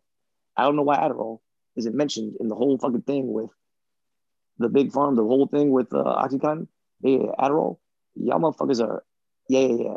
I'm not stupid. For 20 years I've worked in nothing. I've seen this shit. I've seen powerful people deteriorate from being prescribed synthetic cocaine, and they didn't know it was cocaine. Adderall is crazy. It's cocaine. Journalists, regular people take it. If the psychiatrist said, hey, by the way, we're going to prescribe you, because you're having sleep problems, if they said, hey, we're going to prescribe you synthetic cocaine, would any rational person who's never done cocaine be like, oh, okay, yeah, sign me up? Yeah, I hear you. But the point I was going to get to is that we are a country that actually allows pharma and ad companies to work together to market these drugs to people that, like you said, we don't need it, but it's so pushed onto us in such a way. There's so much money behind it. Do you know how much pharmaceutical pushers make going from doctor's office to doctor's office saying, hey, sell these prescriptions. If you do, you'll get this from us. Boom, boom, boom. The motherfuckers like an sell. Avon lady for pills. Avon, the Avon ladies were pills. These motherfuckers, they're badass bitches that seduce bad. Rondo, do you hear me? They're badass bitches. Okay, that seduce. Like, I know. I've seen them. Yeah, I've seen them at work, Dale. I've been the kid. I've seen them at work, and that's why it's like with women, you can't just be cute and you gonna bag me because I see through that. I know that you didn't use the honeypot. You just and then they seduce these. They sell sex in a way. But on the job, everybody knows Rondo, in the doctor's office, Rondo, pharmacists, receptionists, doctors, the people. Everybody, this is a known trade. Everybody knows that this is pushed by these Avon ladies. If these doctors don't get seduced by these Avon ladies, they say, "Get the fuck out of here." I'm not because here's the thing: when doctors get motivated by money, they're no longer following the Hippocratic oath they take to not do harm to anybody because they're a doctor. The doctors are not motivated by money. Their power. They have a powerful position. The Avon ladies are almost like Satan. Yeah. Hey, if you buy these, if you actually get an account with this, your doctor's office is, how much do you make it? Your doctor's practice? Well, Rondo, these Avon ladies talk about money. Your doctor's practice, you make $200,000 a year. Well, if you start prescribing us this, you could make $2 million a year. Some doctors, they fall for that seduction. I can make $2 million a year. I do need to put my kids through college. That would be nice. And you're saying this is safe? Oh, and 90 other % of doctors' offices also do this. So I'm not a bad doctor if I do this. The fuck you ain't. If you know the truth, you're a bad motherfucking doctor. Not for real. Because the bad doctors entrapping people like that. Hold on, Rondo. The bad doctors who did this for years with OxyContin thought they could get away with this shit. And doctors left and right are going to jail and losing their licenses. Hey, pushers, doctors, stop this shit with Adderall. Why do you think I never took some PRNs they tried to do? When this shit catches up with you, you're going to lose your practice if you're making a profit off of people suffering and deteriorating when you're supposed to make sure they're well. Exactly. 20 fucking years working as a counselor, Rondo, I don't make jack shit. There was a lot of clients at my program making more than me at their jobs, and I was happy for them. Yeah. There was, in 2002, there was a program director from Baltimore. I was at an event with Gap clients. She really liked my swag. Didn't have still only a year experience, no degree. At the end of the event, she handed me a card. She's like, "Hey, Dale, I really like you. I like your energy. We need somebody like you in my group home." I'm like, "Man, Baltimore's kind of far, and thank you though for the consideration. But I'm loyal, and I'm happy where I'm at." She was like, she wrote this down on a piece of paper. In 2000, I was making $10.72 an hour, or 2001, 2002. I was making 2002. This is the story happened. It was a year into my agency. She wrote down $20 an hour. I'm like, "What?" She's like, "No bullshit." It was a card for her HR. She's like, if you want my offer, I know it's a little bit of a drive for you, but you can start whenever you like. I'll start you at 20 and you'll be getting guaranteed raises. I'm like, "Why are you serious?" Didn't you say I could make more than you now if I went and joined the system right now? In 2002, that offer for $20 an hour was more than I was making when I left in 2021. Oh, that's crazy. That's what I'm saying, bro. They don't be getting paid shit. They pay y'all like they pay teachers, for real. But Rondo, I turned that offer down. I turned that offer down because at the time I was working with 3 or 4 counselors that were bosses. I didn't want money. Right. I wanted to learn from the right people. That was the right move. Right. 3 or 4 years later, the agency accidentally gave me a paycheck for $10,000. A lot of my friends were like, "No, this is like only 2 years in the agency." It was a crazy story. I ain't gonna go into details, but a lot of my friends like, "Yo, they accidentally direct deposited you $10,000. Yo, fucking quit that job and get another job. Take that money and run." They might find out like years later, but you're gonna be gone. I'm like, I just got 10 bands out the blue. I should probably do that. Man, I can go to fucking Hawaii. I can get a new car. Damn. You know what I'm saying? I got 2-3 years experience on my belt now. Now I got a great resume. Now I can apply a job anywhere in social work. No matter I got a degree. So I'm like, okay, I can quit with a $10,000 bonus and be on top. And I was like, nah. My team that I started with 2-3 years ago was still there. Too loyal? Nope. And the experience I wanted to learn from them was much more valuable than money. So like $10,000, I went back to the payroll. I was like, hey man, y'all made a mistake. Y'all gotta take that shit back. They were like, what the fuck? Oh my God, how we do that? I'm like, I don't know. Y'all gotta fix it. I've always been that type of dude though. Even when I've seen like old people drop their money, I give it right back to them. No, like, look, I'm not noble. I don't give it to them in hopes that they give me my money. I'm not a noble dude. When I was a kid, I used to steal like shit. It's Tacoma Park. My reputation, I was in the sports cards. I was just reading my Tacoma Park middle school book. And it's funny shit, this one cat, I'm not gonna say his last name, his name is Brian. One of the funniest motherfuckers in Tacoma Park. You know, there's certain cats, Rondo, you're one of these cats. There's certain cats that like, you just don't try to fry because you're just get your feelings hurt. You just don't try to, in the 90s in Tacoma Park, we used the term joning. So Brian is not something we did too. We DMV. We know. Yeah, we said joning at that time. Right, but you know what I'm saying. There was some cats in like school that were untouchable. If anybody thought they were slick and tried to join them, they would be walking home you talking about right there. Yeah, that's NASCAR P. Okay, yeah. So couldn't nobody cut on him, huh? Right. But no, they tried. They tried, but they learned. They learned. They went home crying, huh? Everybody making fun of them. That's usually what happens. They just know not to try that shit no more. Yeah. Hey, Rondo, you're a comedian. I wouldn't try you. Comedians are the most powerful motherfuckers in the world. If you try a comedian, you're gonna walk home crying. Everybody's gonna be laughing. Yeah, but I'm not. I got rusty with the joning too, though, because I lost. It took me a little more time. I need more time with you to kind of get you these days. But back then, I used to be able to. I could be around you for 2 seconds, and I already got like 7 jokes. Hey, Rondo, I still remember some one-liners, man. I still remember some one-liners you said, man. It still cracked me the fuck up. Like, oh shit, man, right? Just get up over the smoke. They didn't know that was coming. I like frying adults like that. I ain't want to fry no kids. I ain't want to join no kids. I want to Rondo, that's what you do. There's never kids. Rondo, you never want to hurt nobody's feelings. It was always adults that were smug. That like misjudge you. You were quiet.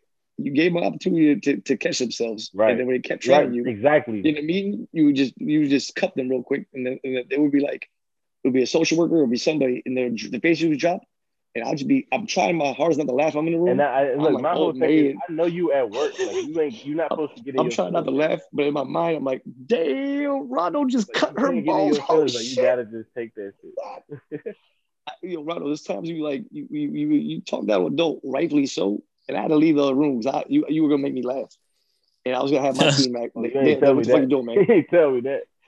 Nah, Rondo, there was times, man. You cracked me the fuck up. I had to go in another room because I couldn't be unprofessional. That's how I had to do it. Though. I had to get power and control of the room, bro. And like people like to talk to you like you stupid, bro. And I used to tell them kids like y'all gotta stop letting these people talk the whole time in these meetings, and they making decisions about y'all life. Like y'all got to speak up for yourself when y'all get in these meetings. And so, for me, if I establish power in that meeting from the beginning, or from a joke, or from a whatever, it's powerful because then they read everything to me. They're not going to try to finesse me. They're not going to try to run. They can't run shit by me without me. Absolutely, they know that. Man, you're hitting on a good vein right now for me. I'm sorry to cut you off, but you're hitting. I want to connect it back to the topic we were starting though. Yeah, so connect back for what you're saying just right now, okay? Mm-hmm. Let's have a message right now, Ryan, stamp it. Hey, adults, why don't you stop assuming the kids you're talking to are stupider than you? Because a lot of times they're smarter, and you're really fucking stupid. Not you, Rondo. So you and me both have this problem where adults are talking to us and try to explain something to us, and we're just like looking at them, like shaking our head, and we're like, you are a fucking idiot.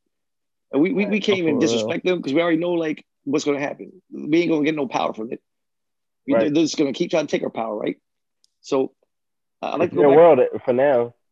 I'd like to segue back to when I was 6 years old. Holding on as long as you can. My first psychological assessment when I was 6 years old, I was when I first started going to school, I was very socially dysfunctional and nobody could be around me for long 2 minutes. I told you this story. I was a dark child. I was an extrovert. I was very outgoing, but I didn't know how to socialize. I was very abrasive. And also, I have a fucked up amygdala. So I didn't show fear in a lot of situations, which kind of scared children and adults. I had a tendency, because I have a high IQ, I had a tendency to talk to adults like adults. I had to take speech therapy classes because I have 2 deaf parents. So that's why I had a psychological test, because I couldn't speak very well. There was a lot of words I couldn't say. TH words, S words. I couldn't really talk very well, but nobody knew I could read very well. When I first started reading, even now, you told me when I play you songs, sometimes it's too hard to pay attention to lyrics and the beat at the same time. You kind of can only hear one. I took the reading like a fish out of water. In kindergarten, it was Dr. Seuss, the first book I read. The teacher taught me how to spell the first words, and then she didn't teach me shit else. Every story time for kindergarten, she allowed me to read the book, every children's book, so she could like do her thing and take a break. It was really her job to do the story time, but I enjoy reading so much.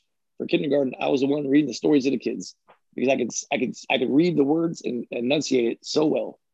Right. Yeah. If I was so when it took a long time for me to speak, but when I learned to speak, I just started speaking. Yeah. And I was a dark child, so I wasn't afraid. Rondo, I don't know why. What the bus driver did to cause my anger is when I was 6 years old.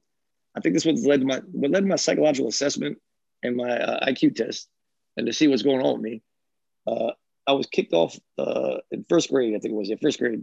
I was kicked off the bus. The bus driver had a meeting with the principal and my parents to explain why I couldn't ride the bus anymore. Right. I overheard the conversation, and the bus driver was afraid of me. That's crazy. I'm 6 years old. So I guess I was disassociative. I had an anger issue. I don't know why. I don't know what the bus driver did to piss me off. But my anger stemmed from isolation. But the bus driver was a nice guy. I don't know what he said to piss me off. But one morning when I'm boarding the bus, he said something to me. I spit on his shoes, looked dead in his eyes, and said, "Man, fuck you." Crazy. Just like that. Now, the reason why I know I said just like that was because I overheard him trying to explain why he was afraid of me. He was like, "Yo, y'all not understanding. This child looked me in the fucking eyes, spit on my shoes, and said, 'Man, fuck you.' What child does that to a grown man? No, he's not riding the bus. No. No. This is the common part. This is how the bus driver was talking in the meeting. And I'm like 2 weeks old. They don't think I can hear what they're talking about. I'm like, I'm Ron, it's funny, but like I'm thinking to myself, I don't remember doing that. Like, damn. Right. That's crazy. So I had a psychological assessment. They took me to some psychological center, and I knew that there was testing me, and I didn't want to be tested. So I was being defiant. I'm playing in the room. The therapist is trying to talk to me. I'm like, I'm engaging with them, but I'm just not giving them what they want. I'm just pretending to be a normalized child, playing with the toys, not really angry, upset. Yep, I did the same shit at first until I realized my mom was going to keep taking me there. Yeah, I know y'all motherfuckers are trying to assess me. I ain't stupid. So I don't meet with a team of therapists, play therapists are trying to get me to open up. I'm like, so hey, Dale, how's things going to school? I'm like, things are going great. Oh yeah, so you have any problems with getting along kids? And I lie like shit. I'm like, no problems. But everything's going great. So like, are you sure, Dale? You don't want to tell me any problems you're having? I'm like, I'm doing great. You want me to tell me any problems you're having? How you doing in life? That's how I was talking to right. So I'm doing great. I'm doing great in life. How about you? Are you doing good in your life? So therapists were getting very frustrated with me. Then that's me like shit. So then they did an IQ test. I didn't know it was an IQ test, but the motherfucker was slick. The assessor was slick. He finessed me. Now, because I had IQ. Those IQ tests be fun for niggas like us, bro. I didn't realize it was an IQ test. They're fun. They're challenging and they're paradoxical and they're stressful for people doing it. Interesting. But if you they would give you a list of numbers and say all these numbers backwards. My favorite subject was science. At 6 years old, I started reading and getting into quantum physics, quantum mechanics. My father knew. I read all his popular science and popular mechanics when I started reading. My father knew I was into science because he caught me reading his popular sciences. So I think my father tipped the hat to the assessor, like, hey, I think my father was one who told him how to finesse me.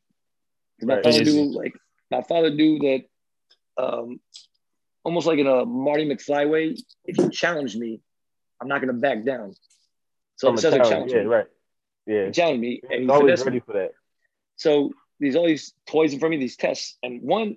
And I'm trying to play cool, Ronnie. I'm like, oh my God, that looks so fucking cool. I want to solve that puzzle. So I'm trying to play cool, like I don't want to do it. And he's like, oh, Dale, so hey, you think you can solve these puzzles? I'm just biting my tongue, like, motherfucker, because I know how to solve these puzzles. I'm like, maybe. Maybe I can solve them, but I'm good. I'm not really interested. Why don't you solve the puzzles? I'm like pushing it back to him. And he's like, well, yeah, that's okay, Dale. I didn't think you were smart enough to do it anyway. And he got me mad. Like, what? Man, fuck you. So I picked the first one. Boom. Oh, this is hard. Bam. Do this to the table. Next one. Bam. Put this peg here. Put this there. I'm done. What about this? I did this fucking test like lightning fast. Some of all these puzzles, like, I don't know if I got everyone right. But I'm looking dead in his eyes. I'm doing like, man, fuck you. I can't do this. This is supposed to be, I'm talking shit like, this is supposed to be difficult. This is supposed to go here. Like, I'm talking shit to him while I'm doing it. Crazy. I didn't know it was an IQ test. I think it was like 6. I didn't know it was an IQ test. Yeah. I just thought it was some kind of like personality test. I thought it was like a personality test. And you knew a bunch of adults was testing you again, so it was like a challenge. I thought, you know what? The dude just pissed me off. And my dad knows if you challenge my intellect, I'm going to back it up. Like, I had a little arrogance of that nature. If you have an IQ, so we challenge your intellect, it's a good way to get them to. If you challenge me that I can't build or invent something, I'm going to build it better than the person before me. Don't challenge me to do that. They get a lot of. They trap a lot of people that way these days. So here's the thing: you're not supposed to know your IQ. It's not healthy for your development. Right. So that's why I was scared to get tested. It's okay if you got tested. But Rondo, if you had a cookie cutter psychiatrist who thought they were slick and thought you were a room or two over and thought you couldn't hear them and understand what the fuck they're saying, that's what happened to me. 2 rooms over in the playroom, these dumbasses had the door cracked, and they was probably 100 feet away. They didn't think I could hear them and understand exactly what the fuck they're saying. And this is what I heard the psychiatrist exactly say. I'm not going to say the number because I don't want to be judged. Listen, my sister has a very high IQ too. She had a psychologist test too. Listen, both your children, they're different. I could hear my parents like react. Oh no, they were freaking out. Like they're like, they're different. My friends are like freaking out, like, oh no, they're freaking out thinking like we're fucking crazy. Right. The sister's like, no, listen, it's not a bad thing. Your children are what's called gifted and talented. In the 80s, that's what they called children, IQ above a certain threshold. They're like, we don't know how high their IQ could be, but this is their IQ number now. So I heard what my IQ number was. And they were stating what that means. We don't know what it means now because he's young. Their brains are still developing. We don't know what their brains will develop into, but more than likely they're going to be on a spectrum. I believe that's what he said. Spectrum of what, though? More than likely, I think my father was autistic, so more than likely autism spectrum. You heard that, right? And what effect did that have on you? Let's talk about, like, are you born smart or can your IQ be developed? What you think, NASCAR? I think everybody was born smart, quote unquote smart. Well, everybody born with common sense, so the things that you was doing was common sense to you. Yeah. And it's kind of going with your gut. You was trusting your intuition a lot more. You was trusting your instincts and your intuition. Everybody's born with that. And so I'm going to tell you guys, everybody, a quick story about my dad. I'm not going to tell you his life story. But my dad was born in 1942. My dad was a rare case because he's deaf, but he wasn't born deaf. Oh, yeah. You know about Gallaudet College, right, Nessa? Yeah. That's where his parents graduated from. So let's talk about how the deaf evolution has evolved of society, about how they treated the deaf culture. You want me to stop your Let's video? go back to the turn of the century, 1900s, 1920s, and 30s. Majority of schools for children in the title of the school were called School for the Deaf and Dumb. dumb was in the title of your school, you were automatically assumed if you're born deaf, you're automatically going to be delayed, retarded, dumb. And it was assumed you would never be able to learn above a third grade curriculum. So they stopped teaching you any like English writing skills above third grade because they assumed you were too dumb to comprehend anything past that just because you're deaf. My father was born. That's stupid. My father was born out of that culture. The status quo of the time, the Board of Education. If you go to Boyd's, Maryland, it's a old farm plus in Germantown. I had a female client that volunteered a horse therapy farm out there. Anybody in Boyd's in Germantown, you've seen this sign. Anybody who's driven by Walt Whitman High School, any public high school in Maryland. But I used to go to Walt Whitman, so. but if you see a sign announcing the schools nearby, a state school sign is always a brown sign, wooden sign with white paint. In Boyd's, I don't know if there's some bigoted motherfuckers out there, but the Boyd's School for Deaf and Dumb is still hanging in Boyd's, Maryland. It's the brown and white. Now, this is a symbol. This is a very powerful symbol, everybody. I want everybody to hear this. At the time, every school thought you're deaf and dumb. Even in Montgomery County, that sign is so old, Montgomery County thought if you were born, you were deaf and dumb. Boyd's School for the Deaf and Dumb. Now, please understand, I'm not angry about this. This is what the status quo, what society thought at the time. Now, my father, you guys still there? Yeah, we listening. Okay, no, my screen changed. Just want to make sure. So my dad, he was born a crazy time right before he went to World War II. He wasn't supposed to be born because grandma was his mom was from a very strict Mormon family. That abortion was still kind of new at that time, but she became pregnant at 16 because her first time out of the enclave, protective enclave, she went to the state fair with her friends. Somebody snuck in some booze. She got drunk with her friends, and she met some tall, dark, handsome stranger from another state. This is before the internet. They were hanging out all day. She drank for the first time in her life, and she hooked up.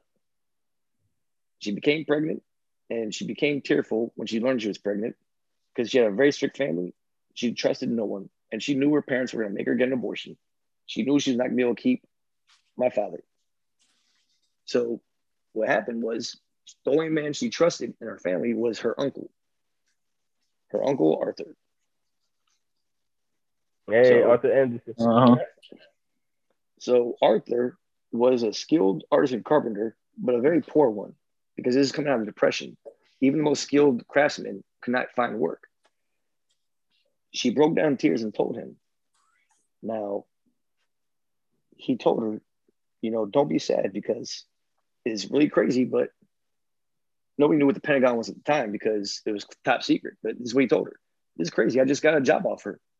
I've been looking for a job for a long time. There's a building outside DC. They're calling it the Pentagon. And I just got hired. One second, water. So he got hired. He was an artisan carpenter to do all the intricate crown molding for the Pentagon. Wow. It was a good job for maybe 2-year job. And he went from being poor and having not money. How much do you think Uncle Sam would pay us an artisan carpenter to build the Pentagon? He went from being poor, coming out of the depression. He went from being poor to rich for 2 years. He said, Dorothy, nah, you don't have to get an abortion. I'm gonna lie to your parents. I'm gonna tell them you got an internship in DC, and if you wanna move forward with this, I will support you. I'll pay for your apartment, medical bills, everything. And she went with him. So my father was born in DC in secrecy, and he was born here. He was born a healthy child. So at the time, a lot of folks who are elderly, they're deaf now. A lot of them became deaf maybe later in life, early in childhood when they're developing. They might have got a sinus infection, and antibiotics weren't advanced at that time. That's how my father. He had a bad ear infection or sinus infection that got infected, and it like maybe burned out his eardrums. Wow. So they didn't have antibiotics to treat it. So he became deaf, but he became what's known as hard of hearing. He could still hear somewhat with a hearing aid, but without a hearing aid, he's deaf. But because he was born 2 years of hearing, he had more of an ability to talk like a normal person. My father was a bridge for hearing and deaf when he was at the Washington State School for the Deaf. But I'm going to skip to the chase of the IQ. My father had a very high IQ. I was going to say, I wasn't trying to rush your story. I just wanted... No, yeah, so I'm going to try to get to the meat of the matter and try to get a little faster, but keep the same calm pace. But 2 years old, he became deaf, and my grandma was devastated because she assumed he's automatically going to be dumb, because everybody in the world knew that if you were deaf, you were dumb. So when my father became hard of hearing and deaf, she was inconsolable. So Arthur, the carpenter, I still have his tools. He has like a really cool, weird fucking tools. And some of them are intricate and ornate and really difficult to figure out. So one day, he would notice that my my dad was, I guess he was babysitting him, and he just noticed something. When my mom came home, his mom came home from work, he sat down and said, "Hey, listen, Dorothy, I don't think David's dumb." And she was like, "Well, what do you mean?" He was like, "Well, let me break it down for you. I work with a lot of carpenters that are my assistants. You know, these knucklehead idiots, I've been trying to train for weeks how to use my tools. David already knows how to use it." Facts. That would make sense. That's you. That's the thing. That would make more sense because my dad at 2 or 3 understood how to use his tools. Arthur did not believe he was dumb. He knew he was smart, and Arthur developed his IQ. My father was a math prodigy. Geometry was his greatest gift. So he was one of the youngest Gallaudet enrollees. He enrolled in Gallaudet at 16. When a lot of Gallaudet enrollees didn't enroll till well late in life because they were well delayed because they didn't have the same opportunities. My father was tutored by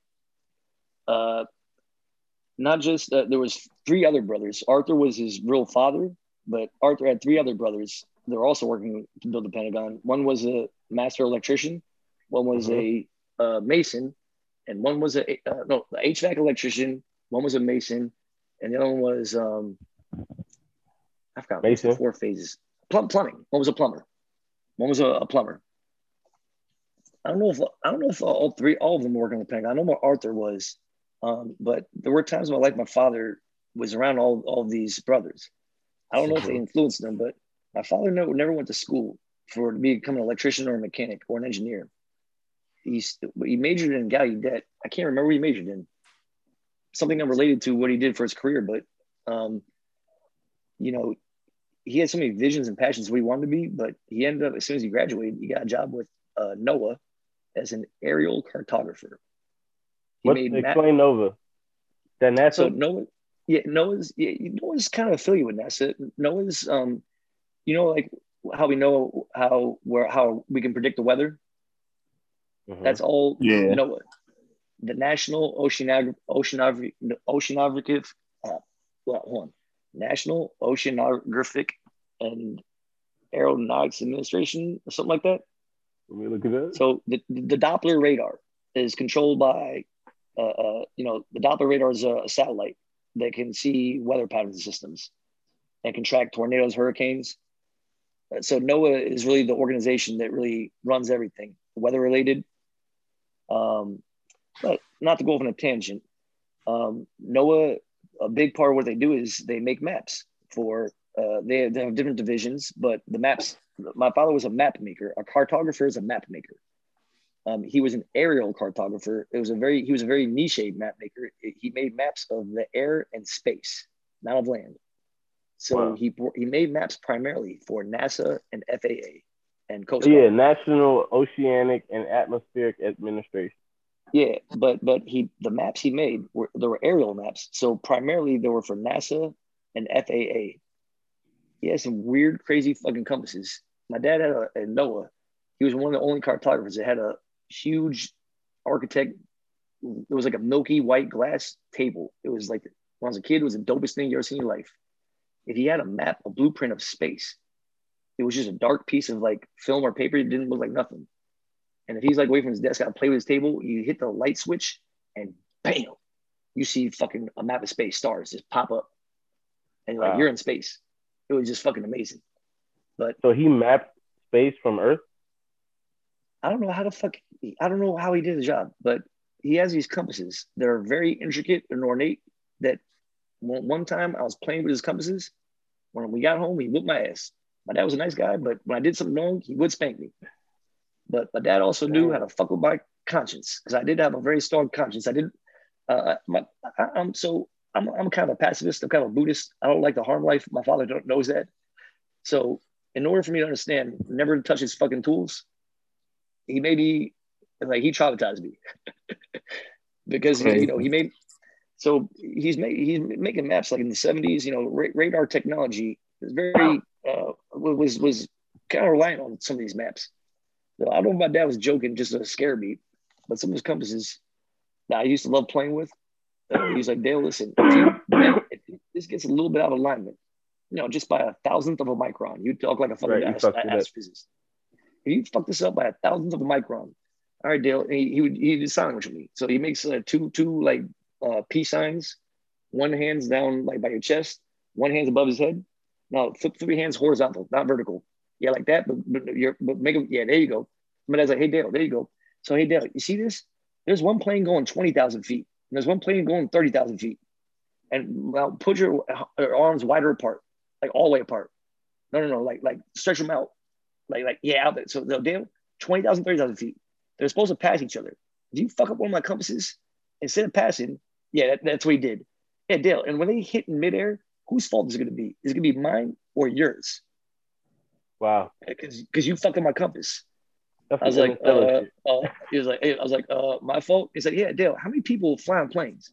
I was like, I don't know, 100. Yeah, Dale, do the math. So you gonna feel good if you kill 400 people? Because that's gonna be on you. Hey, damn, that's pathetic. But Ronnie, he didn't say it in a mean way. He was saying it in a nice way. He's letting me know the reality. These are very sensitive, calibrated instruments. Like let me not talk so loud. I don't want to wake my roommate. So I just want you to kind of get back to. Oh, so IQ. But hold on. So my father was supposed to be born dumb, but the school system didn't offer him above a 3rd grade curriculum. Right. It was his uncle that was like, nah, I'm going to advance your math because you are really smart at math. They're not going to teach you math. Yeah, I'll teach you. So my father was a geometry fucking prodigy. He was really good at a lot of math, but my father could carpentry. When I helped him with carpentry projects around the house, this dude would look when I was a kid. He's like, Dale, write these numbers down. I'm like, what are you doing? Before he even got the angles and the compasses out to like actually measure before he cut something, he would just look at a corner in the house, be like just concentrating. All right, Dale, write this down. So mental health and IQ, what we doing? What's that? Oh, okay. So let me get back to IQ. So IQ test. Do you know what an IQ test actually is and what it measures? Explain. I think I know. So, okay. So I think it measures. A portion of that is your problem solving, and it's also about speed. If you're able to solve the problem, it's about how fast you're able to solve it, how you solve it. I'm gonna give you a trick question. Sometimes you even make a mistake before you learn the right way. I'm gonna give you a trick question. Are you ready for it? Don't solve the problem, but just think about the question. If I ask you, can you do this fast? Can you multiply 686 times 37? And can you get that answer fast? If you can get that answer very fast and you're accurate, does that mean you have a high IQ? Yes or no? No. That's the right answer. Why? It could be, but why do you say no? That is the right answer. Because why would how fast you can solve that problem matter? You solve the problem. That's pretty much the right answer. NASCAR P, to my understanding, that's really linear thinking. A high IQ is complex, abstract thinking. Right. So an IQ test is not how fast you multiply the number. Thinking of thought. So an IQ test is we're in a room with different objects. Okay, there's a pen and a paper. The real IQ test is I want you to solve that problem, and I give you the pen to write, but all of a sudden the pen doesn't work. Hey, what can you use this room to write and solve this problem? The person with the high IQ will look at different objects random, and they'll figure something out very fast. He'll make a way out. That will figure it out. People with low IQs will get stuck and be like, what the fuck? What am I supposed to draw? People with high IQs. That's crazy. When you have a low IQ, you're looking, Ronnie, people are stuck looking for another pen or pencil. There's a lot of other pens in the room. It's a trick trap. All the pens don't work, right? Ronnie's a smart guy. Ronnie has a high IQ. All the people are scrambling. He's looking at random objects, and he looks at it's in the corner. It looks random. It looks like trash. It's a half a ketchup packet. It's a ketchup packet. Okay, really y'all scramble on this pen. Well, okay. Well, I'm gonna take this ketchup packet, and I'm just gonna use my fingers. People might look funny, like I'm hand painting. But hey, Dale, teacher, here's the answer. I wrote it down in fucking ketchup. But you wanna know what I was thinking in my head? Like, if it was me, like my nose be bleeding real easy, so like I'd like make my nose bleed, or like I use my spit or some shit, like some weird shit. Right. You know, like no judgment. That's look, you're using your resources available for what you have. And that's what I said. I feel like if it works, creative people have high IQs because we are masters at figuring out stuff. Like we just, it takes us no time at all to process things. There's a term of science that I'm fascinated with. I use it all the time. Rondo, you know that I love. One of my favorite challenges. A lot of people are intimidated or afraid to try, but I love the attempt to try to resolve a paradox. Yeah, I love just toying with it in my head. So the trap that I gave everybody that I'm the assessor. That was a trap I gave everybody. Hey, there's a pens on the table. There's a pen. Everybody needs to run, grab a pen, and write this problem as fast as you can. I'm not telling anybody. This podcast really like the black elephant right now. I'm not telling everybody what the real test is. I'm just telling everybody, look, there's objects in the room. Use any objects you want in this room. Okay. Everybody's looking around the room. They see 100 pens on the table, paper. They see trash, random objects. Again, I'm tricking everybody. The people with low IQ don't think outside the box. Yeah. The person with a high IQ is going to realize right away that it's a trick. Everybody's at the same time. What the fuck? The person with high IQ is going to realize everybody's trying to write, and everybody at the same time can't write. People with low IQs are like, oh, well, maybe this pen doesn't work, and aren't paying attention to other people's pen ain't working. The person with the high IQ is like, oh, none of these pens work. These idiots are going to waste too much. Certain people in school, bro, who are waiting around. People with low IQs are stuck in a paradox. They don't see the paradox. They get stuck in it. Yeah. People with a high IQ can resolve the paradox and step outside of it. So people with high IQ will see right away, this is a loop, paradox. None of these pens work. You idiots will be here for 2 years trying to figure out why these pens don't work. I already know these pens don't work. I can see in the corner room this ketchup packet. I can write in ketchup. But that's why I always get fired. I can't stay at jobs too long sometimes because I can't do that for long. I'm almost incapable of it, dog. So that's why folks with high IQs, right, suffer because you're perceiving things that other folks ain't perceiving, and you trying to rationalize. You gotta live with that all day, every day. Facts. It's something you can't argue with somebody if you're perceiving something. It's rational to you. If it's like not rational to somebody else, you can't. You gotta let it go. It's definitely like living in the future, and you like it's like being ahead of your time. Niggas is in the past, and it's just like it ain't really nothing you could do. It's just like, bro, they'll catch up when they catch up. I'm not trying to convince nobody. So autism spectrum. I'm not autistic. I'm not autistic. Okay, my father might have been autistic because he could do some shit that I couldn't do. But autism spectrum, it's a spectrum. If my IQ was a little higher, maybe I would be autistic. Maybe I don't know. I'm not hoping for that. But back to autism. We all know somebody maybe who's somebody with a child autism. Some of these cats are like superheroes of what their brains can do. There was one client I worked with. This was amazing. Oh, can I go left for 1 second? Can I kind of be? Can I share one quick story? I swear it's only a 10-second story. You good? This one client is autistic. He's a really nice kid, very IQ. If he read a book, I swear to God, any book, he knew exactly the word. If you said, all right, I'm gonna give you Stephen King, it's like 1,000 pages. If he read that book, he knows it verbatim. If you're like, hey, Frank, I'm just making a name, Frank. On page 862, on page 862. Robot, man. No, right. I'm not joking. Hey, Frank, page 862, paragraph 3, how does it start? And he'll say the exact paragraph verbatim, and he'll keep reading the pages. You want me to stop? And he's not missing a fucking letter or word. 862, paragraph 3. 862, paragraph 3. And okay, Mr. Dale, are you ready? Oh, Mr. Arthur, are you ready? Here we go. Okay. So I got out of my vehicle. She was following me from afar. And he's saying these things verbatim and not missing not only a word, a letter. Like, so she got out of the car. It was a dark, late night. He's saying, like, if you let him read for 30 more minutes, he will keep reading 20 more pages verbatim and will not miss a fucking word. He could do this with any fucking book, even the Bible. That's crazy.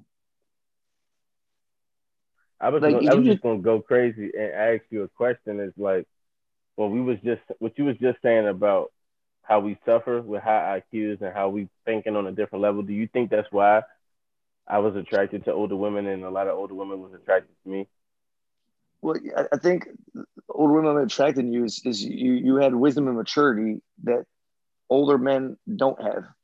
Right. You know what I'm saying? The niggas they age don't even have that. And it's like, right. So that's why I never thought they was wrong to fuck with me. I don't want you to be like, I knew what I did. I was real. Yeah. Like, don't feel like, I don't want you to feel narcissistic. Rondo, I love you. Don't feel narcissistic. They call me a narcissist. People call me that. Rondo, people call me narcissistic. That I'm the most pathetic, selfless person. I'm about to cast it over like you, but there have been many times women have thrown themselves on me that I don't want that attention. I don't know why. It's not even just with women. I'm saying everybody wants to call me a narcissist when I have self-confidence, bro. So narcissism. And I know how to get what I want. Right, so it makes it even worse when I'm good at it. There's different types of narcissism. There's the type of narcissism that's insecure and hateful. Okay. Exactly. Intentionally. Now hold on. Now they call you a narcissist. Now I was narcissistic as a child, self-reflective. I was very passionate about self-growth. So I would self-reflect quite often. Self-reflecting is a type of narcissism, but you have to do that. That's only appropriate, right? Right. So here's a type of narcissism that's healthy, right? Let's say you start a new job, you want to do your best, and you're trying to focus on doing your best the whole day. When you get off of work, you're not worried about if you did a bad job, but you want to reflect on your day. Like, right. You know what? I was doing this time. I felt pretty good this time. Hey, maybe tomorrow I can get a head start in this area. Just refining yourself, unhealthy. Becoming better every day. Improving. So self-reflection for growth is not a bad thing. That's a healthy type of narcissism. Now here's an unhealthy type of narcissism. Okay, vanity and insecurity. You got a nice hairstyle. Well, so a type of narcissism that's destructive. Somebody who's maybe already beautiful and is always half hour late for work and getting in trouble about to get fired because they're still doing their hair when their hair is already fine. That's crazy. Not for real. We know folks like that. Type thing too, right? There are some folks that are on IG that can't put their phone down because they're getting too much love and light and they're about to walk off a cliff. That's destructive narcissism. Yo, if you walk into a city late night, that's not the time to be live streaming. That's time to be watching your surroundings. You get what I'm saying? Remember when people was running into traffic, Doc, when they was looking at their phone? It was like a whole little epidemic. Here's the most exactly, Rondo. Now we're getting into it. Here's the most toxic, unhealthy type of narcissism. The phenomenon of wanting to follow a trend and be fucking trendy. What I be saying all the time, bro. I hate trendy niggas, bro. Trendy motherfuckers annoy me, bro. I make fun of anybody. And then they bring that shit over there near you. Hey, NASCAR P. If you was my friend in the 80s in Tacoma Park, You and me be calling everybody else bangers, and Uh-huh. you know exactly why. So I'm gonna Uh-huh. tell y'all a funny quick story. 1989, I think it was 89. There's a group called Crisscross that came out. Rondo, you I'm remember hip to Crisscross? crisscross. Yeah. Jump. Everybody wanted to wear their clothes Daddy backwards, huh? back what Right. Had NASCAR the Pete. chance. Oh man, this is a wise man, Rondo. This is a wise man. You know, at Highland View Elementary School was my elementary school, I think, where I was at when that song came You out. said NASCAR's a wise man? He's a very wise man. Oh, I know. That's why he on the I show. appreciate you, I man. both Thank you, both. man. We are Nah, gods, nah, bro. no bullshit. This is Because the Holy me, Trinity right here. This is the hey, Holy Trinity we vibe. would have been friends back in the '80s because we were This the is only dream team ones. right here. Hold on, we would have been the only ones not doing this trend. Uh-huh. Everybody try to make fun of Arthur, okay? Because when Didn't they that try to song came bring out, that jump, trend back too? Rondo. I don't know if they did. Things do come back style, but hear me out though. When this song came out, and I'm calling all y'all Bama's out in Tone Park. I really am. Mm-hmm. Because at my Like school, shit. they try to clown me because the day after that song came out, half the school had the pants on backwards. The second day, every single fucking person in school, every person had the pants on backwards because they felt like they were getting made fun of and they didn't. Oh my God. Arthur, Did the you ever first day I saw sag? it. Did Hold any of y'all on, ever sag? let me finish the story. Let me finish the story, fellas. It's almost finished. The first day I saw this shit, I'm making fun of everybody, calling them Bammers. Y'all stupid as shit. I can't believe y'all doing that shit.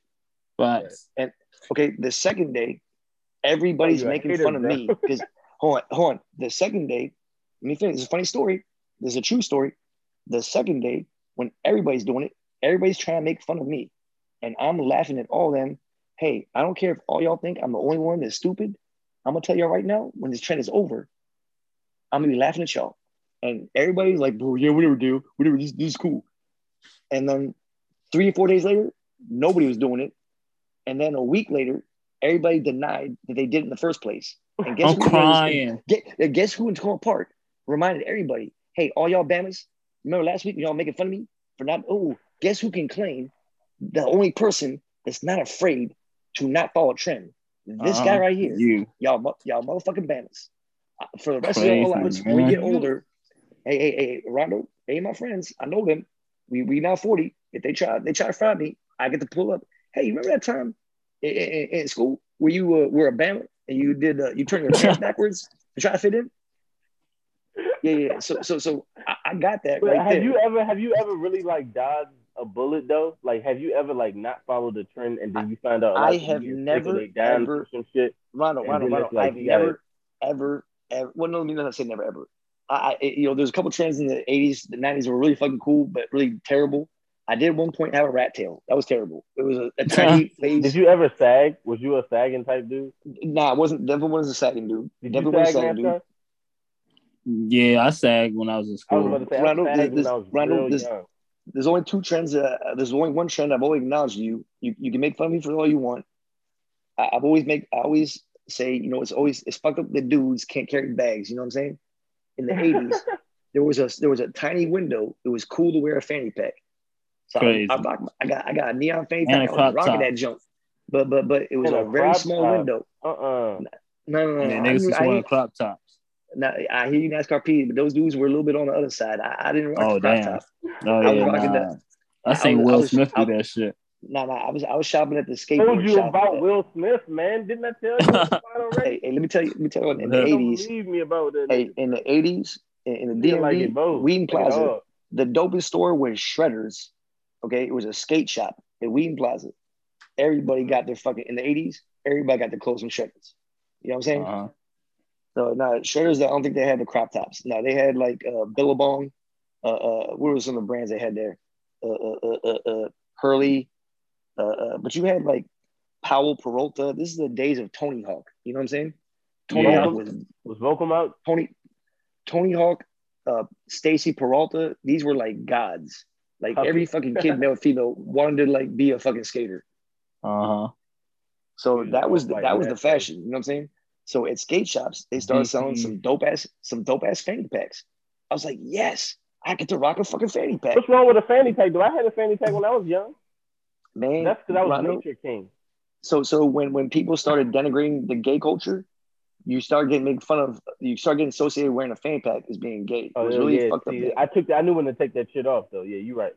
I knew it was a fucked up. It was a fucked up thing. But Rondo, I didn't want to say any false signals. I do have respect and love for the LGBT culture because I work with a lot of clients in that culture. I am an ally, but you know, I know what my identity is, and you know, I don't necessarily like giving off any false messages. You don't want to confuse nobody and mislead or lead nobody on. That's not true, Rondo. Because I'll tell you some funny stories. I am ambiguous. When I worked as a counselor, no client has ever known my no client has ever known my age. No client has ever known my sexual orientation. A lot of female clients, I used to fuck with them because they want to flirt me for boundaries. Pause. So they would try to like fish. You know what I'm saying? So, Mr. Dale, somebody told us that you're gay. Is that true? No, let me finish. I'm gonna fuck with him, right? You ready for it? You ready for it, Rondo? I'm gonna give them the answer. I'm gonna tell them the truth, but I'm not giving the answer they want. You ready for it? Oh, really? Somebody told you that I was gay, huh? Well, you know what? Hey, Samantha, I'm just making up a name. Samantha, that is absolutely true. And then she's like, I knew it. And then I'm like, then when she stops celebrating, I'll break it down.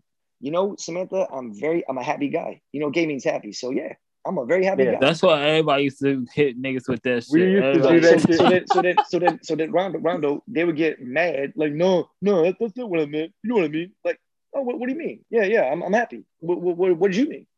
And so I'm gonna keep psychologically fuck with them. I'm not giving the answer. I'm not being disrespectful, but I'm kind of telling them, I'm never gonna tell you, but you're telling them how ignorant they are too. I'm not telling them. Why you crying? Ronnie, I'm being funny because at the end of the day, I redirect back to them. When I'm at work, I'm here to serve your needs.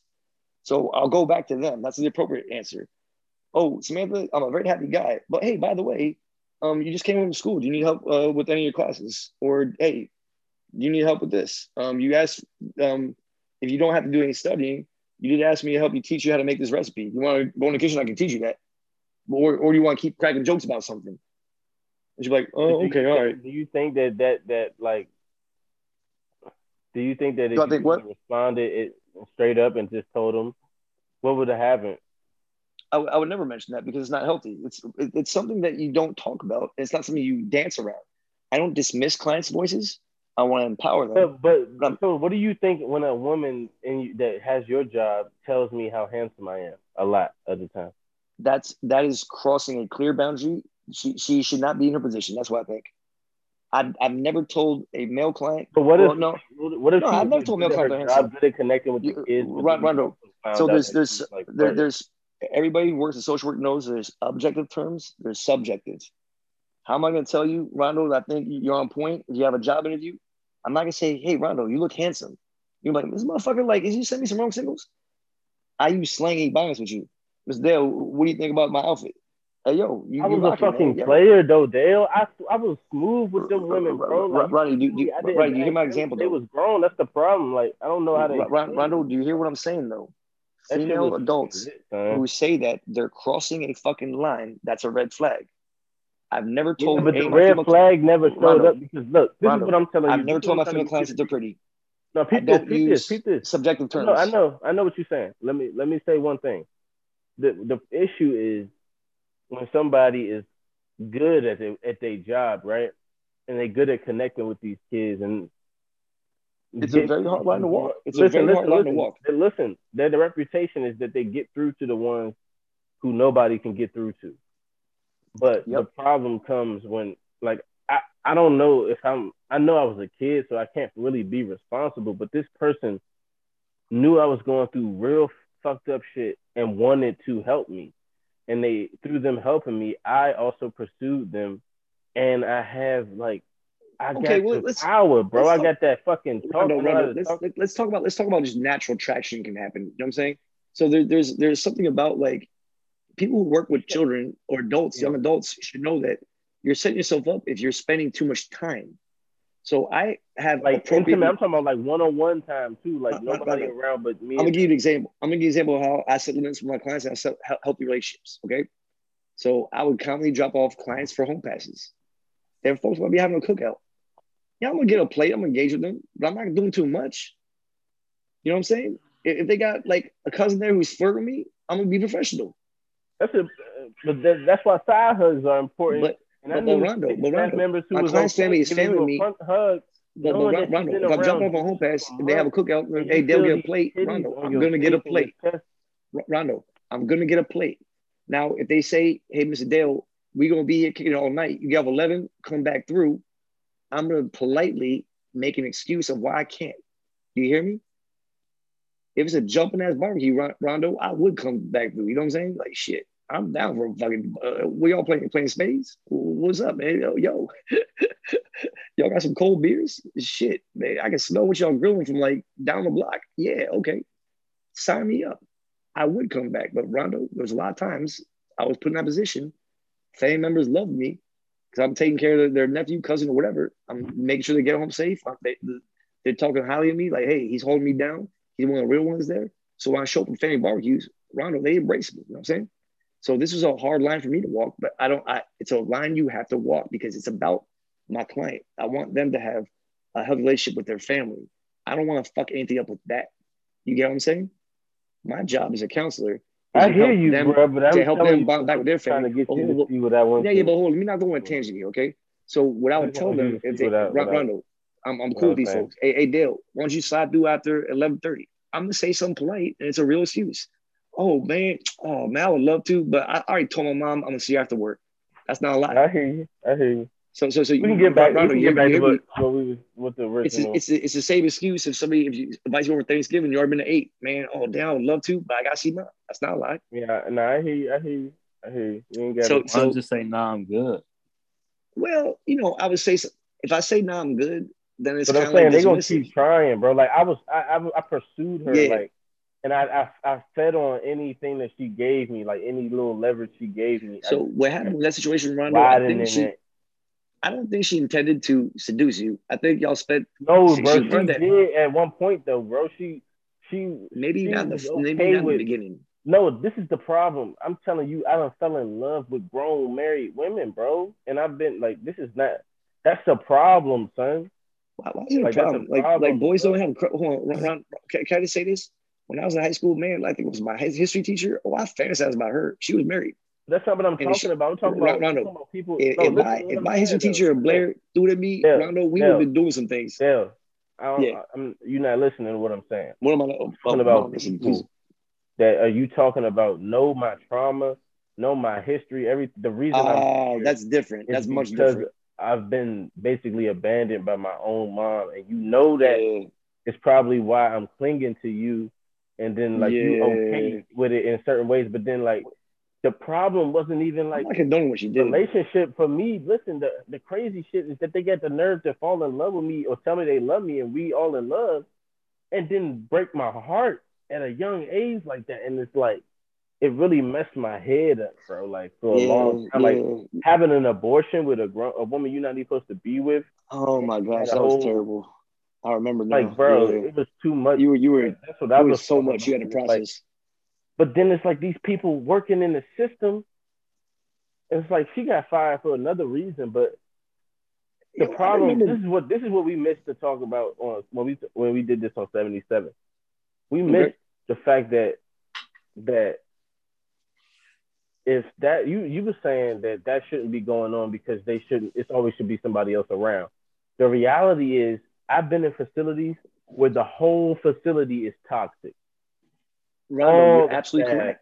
Yes, let's call it out. Let's call it out because listen, the staff are having sex on the property. They having relationships amongst each other in front of the kids, and we know what's going on. We're not stupid. Rondo, absolutely. This happens all the fucking time. I knew it happened, like, bro. Like it was a time when kids is competing amongst each other to see who got the most basically sexual attention from a staff member. Like we all trying to figure out who she let touch more than the other one. Like, what's going on here, bro? This the shit that nobody want to talk about because they want to always demonize men like we all out here fucking thirsty and greedy when I was just a smooth talking kid and I can get into situations and nobody thinks nothing of it. And then I get judged for the rest of my life because I'm broken. I'm going through shit. Can I say something real quick? Like that shit affects you for a long time. I've been forced to work with toxic counselors, and you try to talk their rationalism, but they're doing wrong. That's why the good ones leave because it be a lot of toxic people in there. law enforcement and social work, very similarly so. It's you see some very sick things, you try to stop it, and you can't. It makes you sick. It makes you powerless. Can I just say this? The worst scenarios I ever had was when I was working with another counselor. Some of the best moments I ever had when I was working at Gap was when I first started working. We were short staffed. And when I was working on Saturdays by myself with a dorm of 9 or 10 kids, DC, Baltimore, all over PG, some hard-nosed kids. And, man, those are the best years of my life because there were no counselors. I was going to say, that was there were no counselors or fake and phony coming up. There was no fake, phony counselors coming on my Saturdays throwing toxic energy in the environment. And man, that's called went to sleep, yo. Man, every Saturday we would go to the basketball courts. We'd be hooping. The kids that didn't want to hoop to maintain ratio, the weird white kids that want to do art, I would get them art supplies. I get spray paint cans, spray paint the graffiti court. I got permission from my program director. Like, Miss Dale, you let me do that? Hell yeah, tag it up because we're gonna do construction. You remember how you used to let me play? You remember how you used to let me play my music? So that's how I manage on Saturdays by myself. I'm hooping full court with like 5 or 6. The other cats. Somebody's in the corner doing art. I set up skateboard ramps for the skateboarding white kids that always fucked it up for everybody wanting to hoop. So the dynamic always worked. I had a little skateboard park, a little art park, where we're playing full court every Saturday. And it wasn't no fights, wasn't no beef. Man, we was just, man, everybody was happy getting along. It was a beautiful time.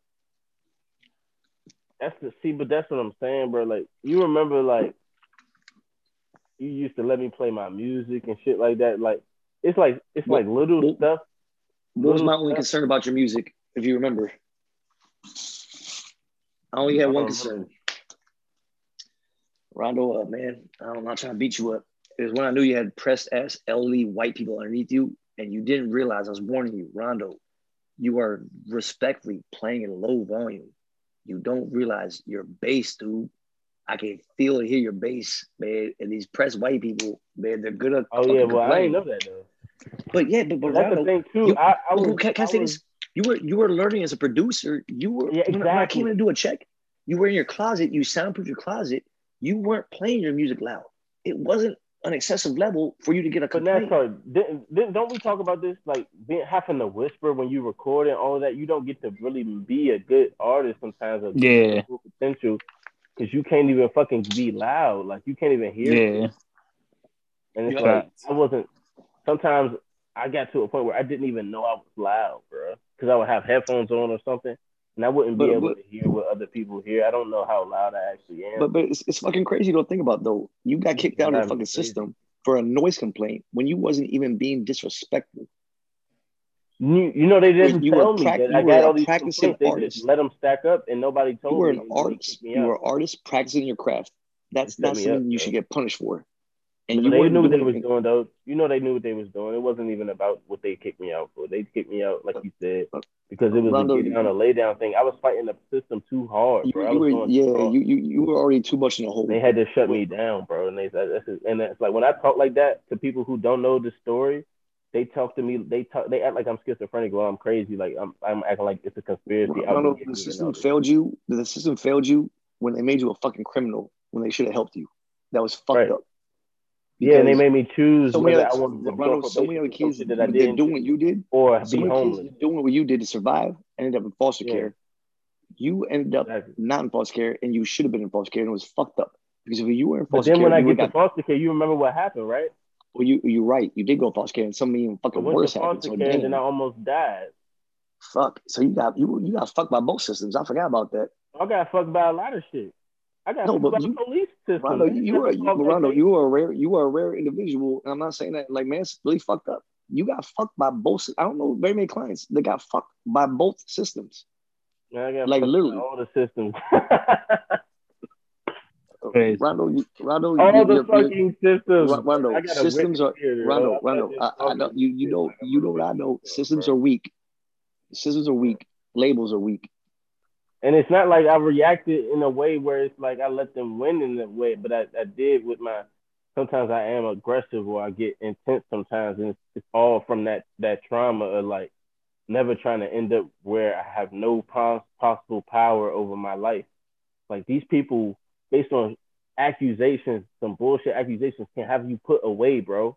and you will have no say in nothing about your life. Rondo, let's be powerful because you're right. This happens all the time, but you know what we're going to talk about? We're going to talk about how we can make sure people know who they can talk to and who will back them up. Right. Like CASA workers, court-appointed special advocates. You know, these are roles that there's a lot of roles in social that are confusing. But these are motherfuckers that are your pit bulls. Well, let me say this. I don't think I ever had a CASA worker, but you've been the only one who really had my back in the whole system for real. Everybody else that had my back, like I said, I was either fucking them and they was still gonna break my heart one day, so they was kind of just taking. Or Ronnie, I'm not perfect. Rondo, I'm not perfect. You know what I'm saying? Enough to really. Rondo, I'm not perfect, man. I'm fucked up in the system too. I try my best to. Rondo, I try my best to empower you. I try my best to always respect you. But I did betray your trust that day because a social worker made me. And I have to acknowledge that. Yeah, I know that. You ain't got to keep acknowledging it. Hey, man, I'm not beating myself up. I know that's why I was telling you. I was like, the system being the system don't jade me. Because if it jaded me, then they would still win. That's the whole point. Like, I don't even get jaded by when they use people against me because I know people get used for shit and these people got a good heart and it's like, I don't ever expect nobody else to sacrifice themselves for me because I can take care of myself. You know what I mean? And your energy is powerful. And you know what? Being that you went through these situations, you know, I mentioned this before, man. Like, yo, you have a better opportunity to help people. I'm a whistleblower, bro. I'm here. I'm blowing it up, bro. Well, tell NASCAR what you told me about somebody basically getting somebody killed or trying to frame a kid saying that they blew some shit up when they didn't want to blow nothing up. Like, can you retell that story, please? So, you know, I can't go into the full details because this is a highly charged situation and I don't want anybody to get smoke, but we were talking about LCSWs. They have a power attorney. Mm-hmm. LCSWs, when they're the ones who need to keep us safe, if they get a report that somebody's going to imminent harm or threaten themselves or others, they have to do the emergency petition for hospitalization. They have to. It's their job. Now, they're basically put you in the psych ward. Now, remember we were talking about the blind side effect. Will. The blind side effect is there's a lot of, I want to say, please don't think I'm being denigrating towards women or social workers in general. But unfortunately, there's a lot of Karens in social work. not just white ladies, but women who come from backgrounds. Privileged. Privileged, right? Not jaded. Yeah. If you can afford, they're jaded in the sense where they only know their bubble. They don't see anything. You know how much money you need to, Rondo? You know how much money you need to become an LCSW? You need a lot of money. It's a lot of years of school you go to. You gotta go at least 8 years. There's a lot of courses you take, a lot of certifications. You have to have a lot of money to become an LCSW. It's very hard if you're poor. You come from nothing to become an LCSW. You got to have a lot of money, a lot of fortitude to go to college and school, or you have to have rich parents who just pay for everything, and you come from a bubbly background like Bethesda. If you grew up in Bethesda and you're rich parents and you're an LCSW, and now your lives are Rondo's in the hands of your life, and Rondo talks with slang. This LCSW I work with, okay, this is how disconnected she was from Ebonics and the culture. Rondo, this is how stupid this Karen was.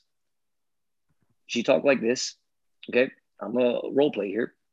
If I walk up to her, I'm going to use the name Samantha. I use this alias all the time because I never worked with a client named Samantha or a Frank. So those are alias I use. Let's just say my supervisor's name was Samantha. If, not Rondo, but let's say Rondo's roommate was really mad at my supervisor, the program director, and I was doing a check and I overheard outside the apartment, man, fuck that shit. I'm about to go to the office and give Miss Samantha the business.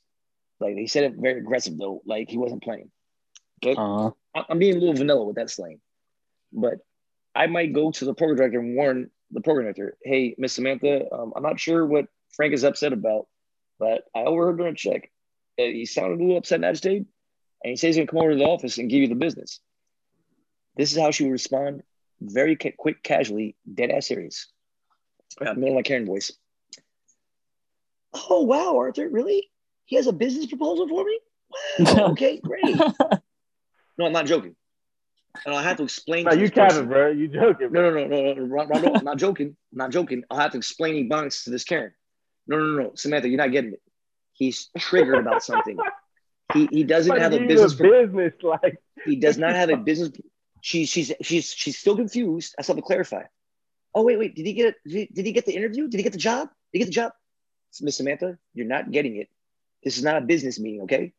I would advise you to just not come out of your office for just 5 minutes while I talk to him downstairs, okay? I'm just gonna let him know you're not available. You're not catching my drift. Please, Miss Samantha, do not come out of your office, okay? Because he's gonna give you some smoke. If I say that, okay, she's gonna say, "Oh, is he having a bad day? He can smoke on the patio." No, Samantha, you're not getting it. That's some Kevin Hart shit of no, Rondo. These were everyday conversations I was having with this Karen. Who's an LCSW. So funny. You think I don't know the difference between an alligator and an alligator? No, yeah. What he said.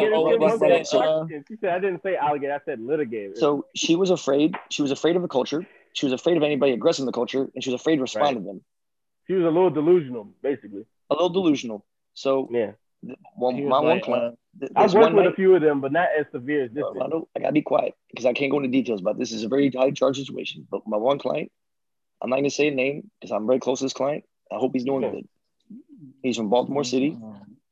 Let's just think about Michael Ward's situation. He's a big cat, you know what I'm saying? But he's a really sweet guy, heart of gold, would never hurt nobody. He was having a bad day and just made a statement that he felt like blowing his neighbor's building up. He was not serious. Just like Rondo, you were not serious when you told me that one day what you said. I knew you weren't serious. I know you just wanted to. I know what you wanted to do. You just wanted to bro. I felt like listen to music.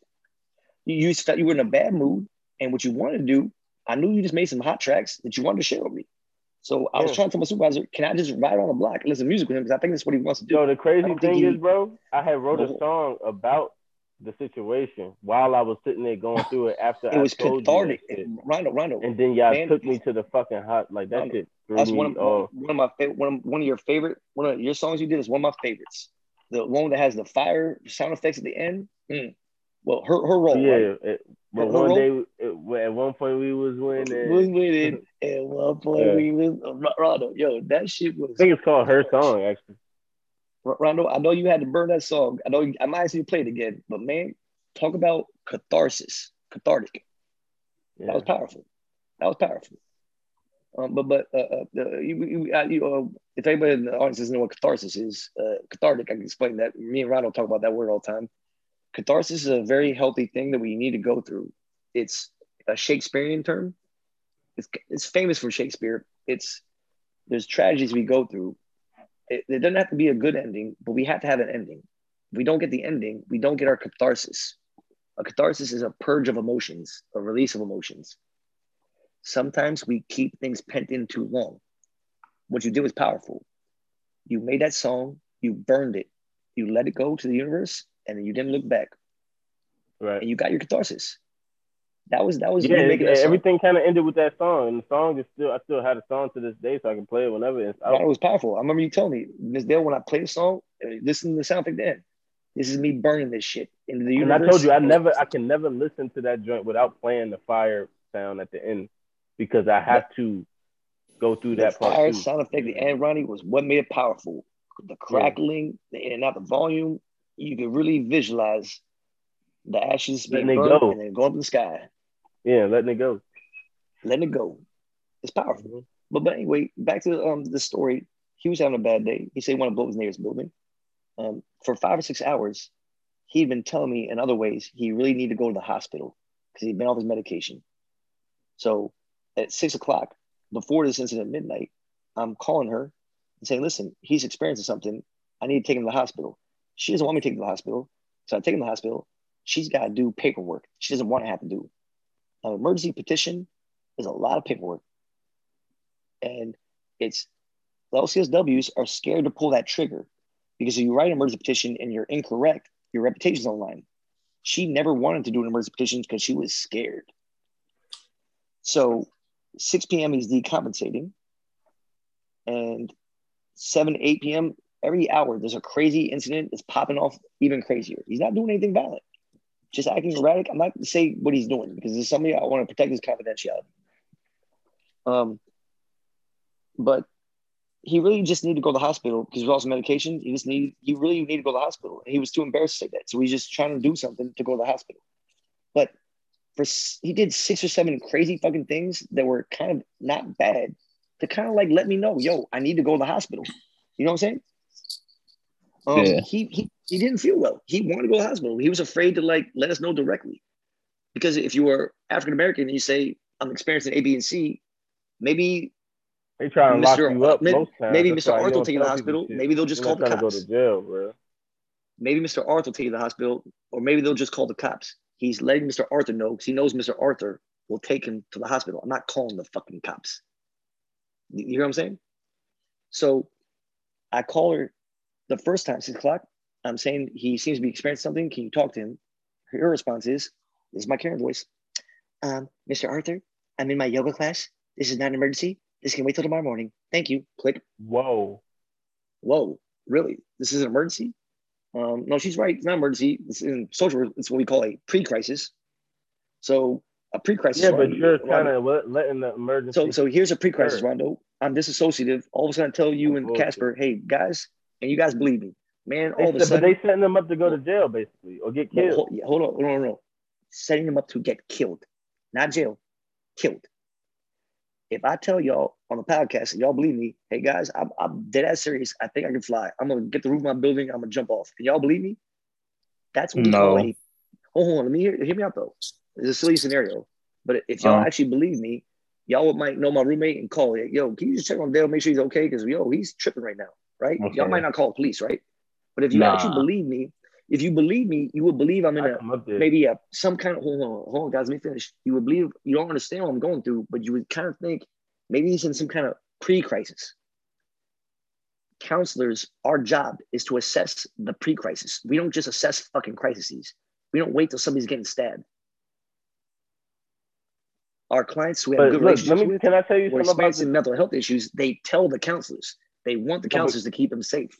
Can I tell you something about the system?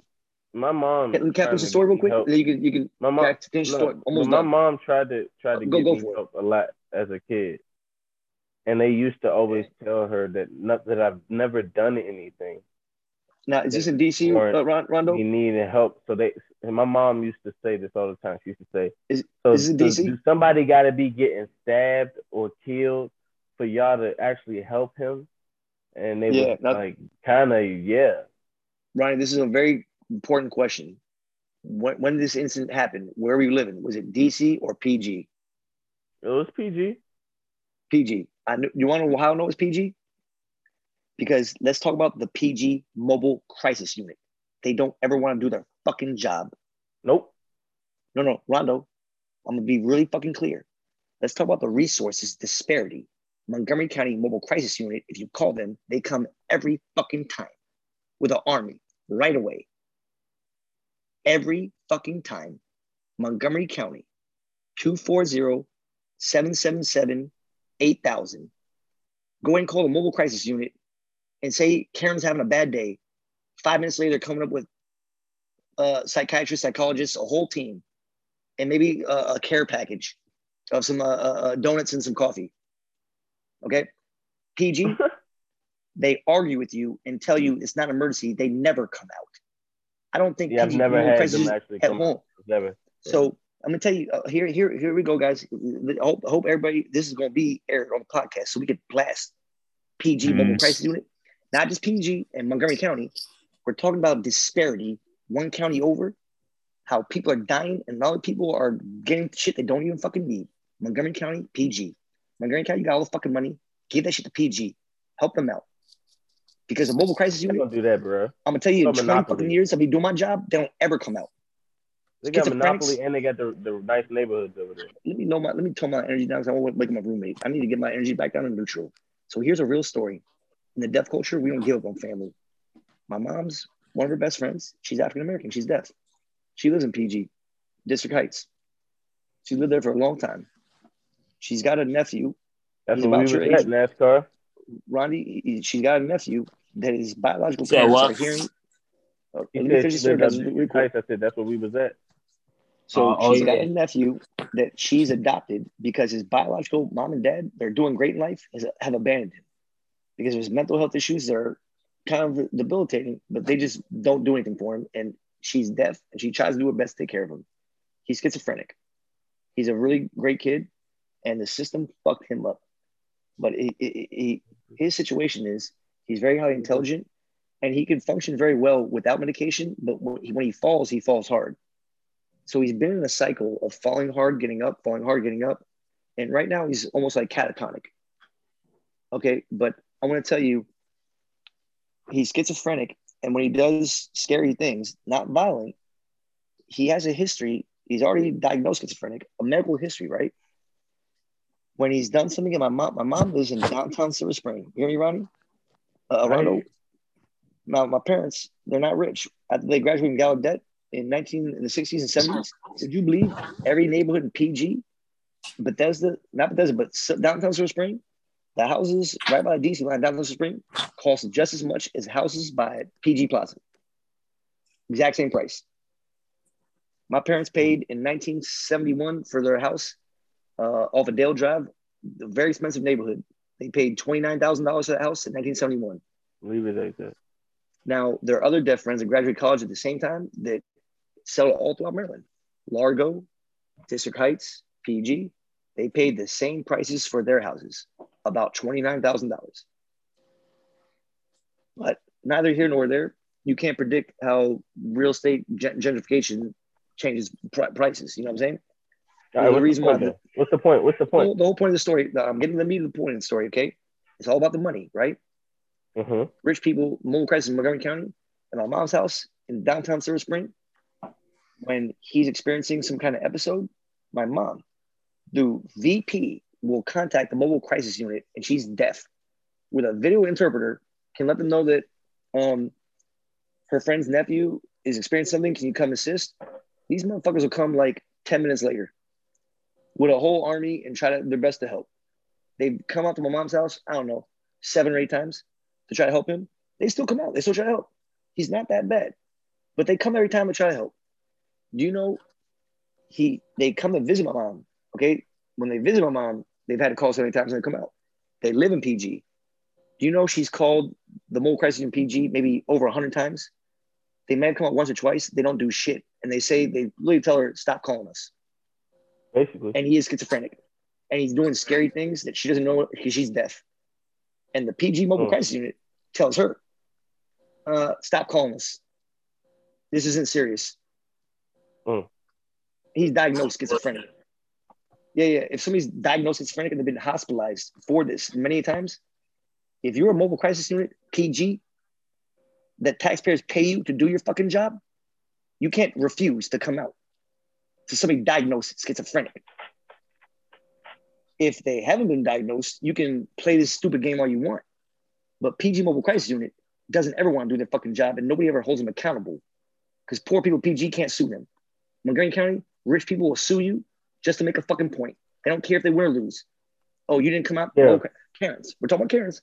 You didn't come out to see I'm having a bad day. Well, I'm going to take you to court for that. That's why the mobile crisis in Montgomery County comes out every fucking time. And also taxpayer what you gonna say next? Taxpayer dollars pays for your service. So the reason why schools, the quality are so poor in PG schools and mental health services is because it comes from tax dollars. There's a lot of corrupt shit in real estate and properties in PG that always repress property values. That's why it's hard for me to trust black politicians in PG because I be feeling like they just. Rondo, here's a fucked up system. Money. Man, any parent that lives in PG that has a relative lives in Montgomery County, you're not a bad parent if you want to use their address so they go to another school. You're not a bad parent if you have a son that's schizophrenic. And you have to go visit your aunt in Montgomery County because that's the only way you can get them the fucking help they need.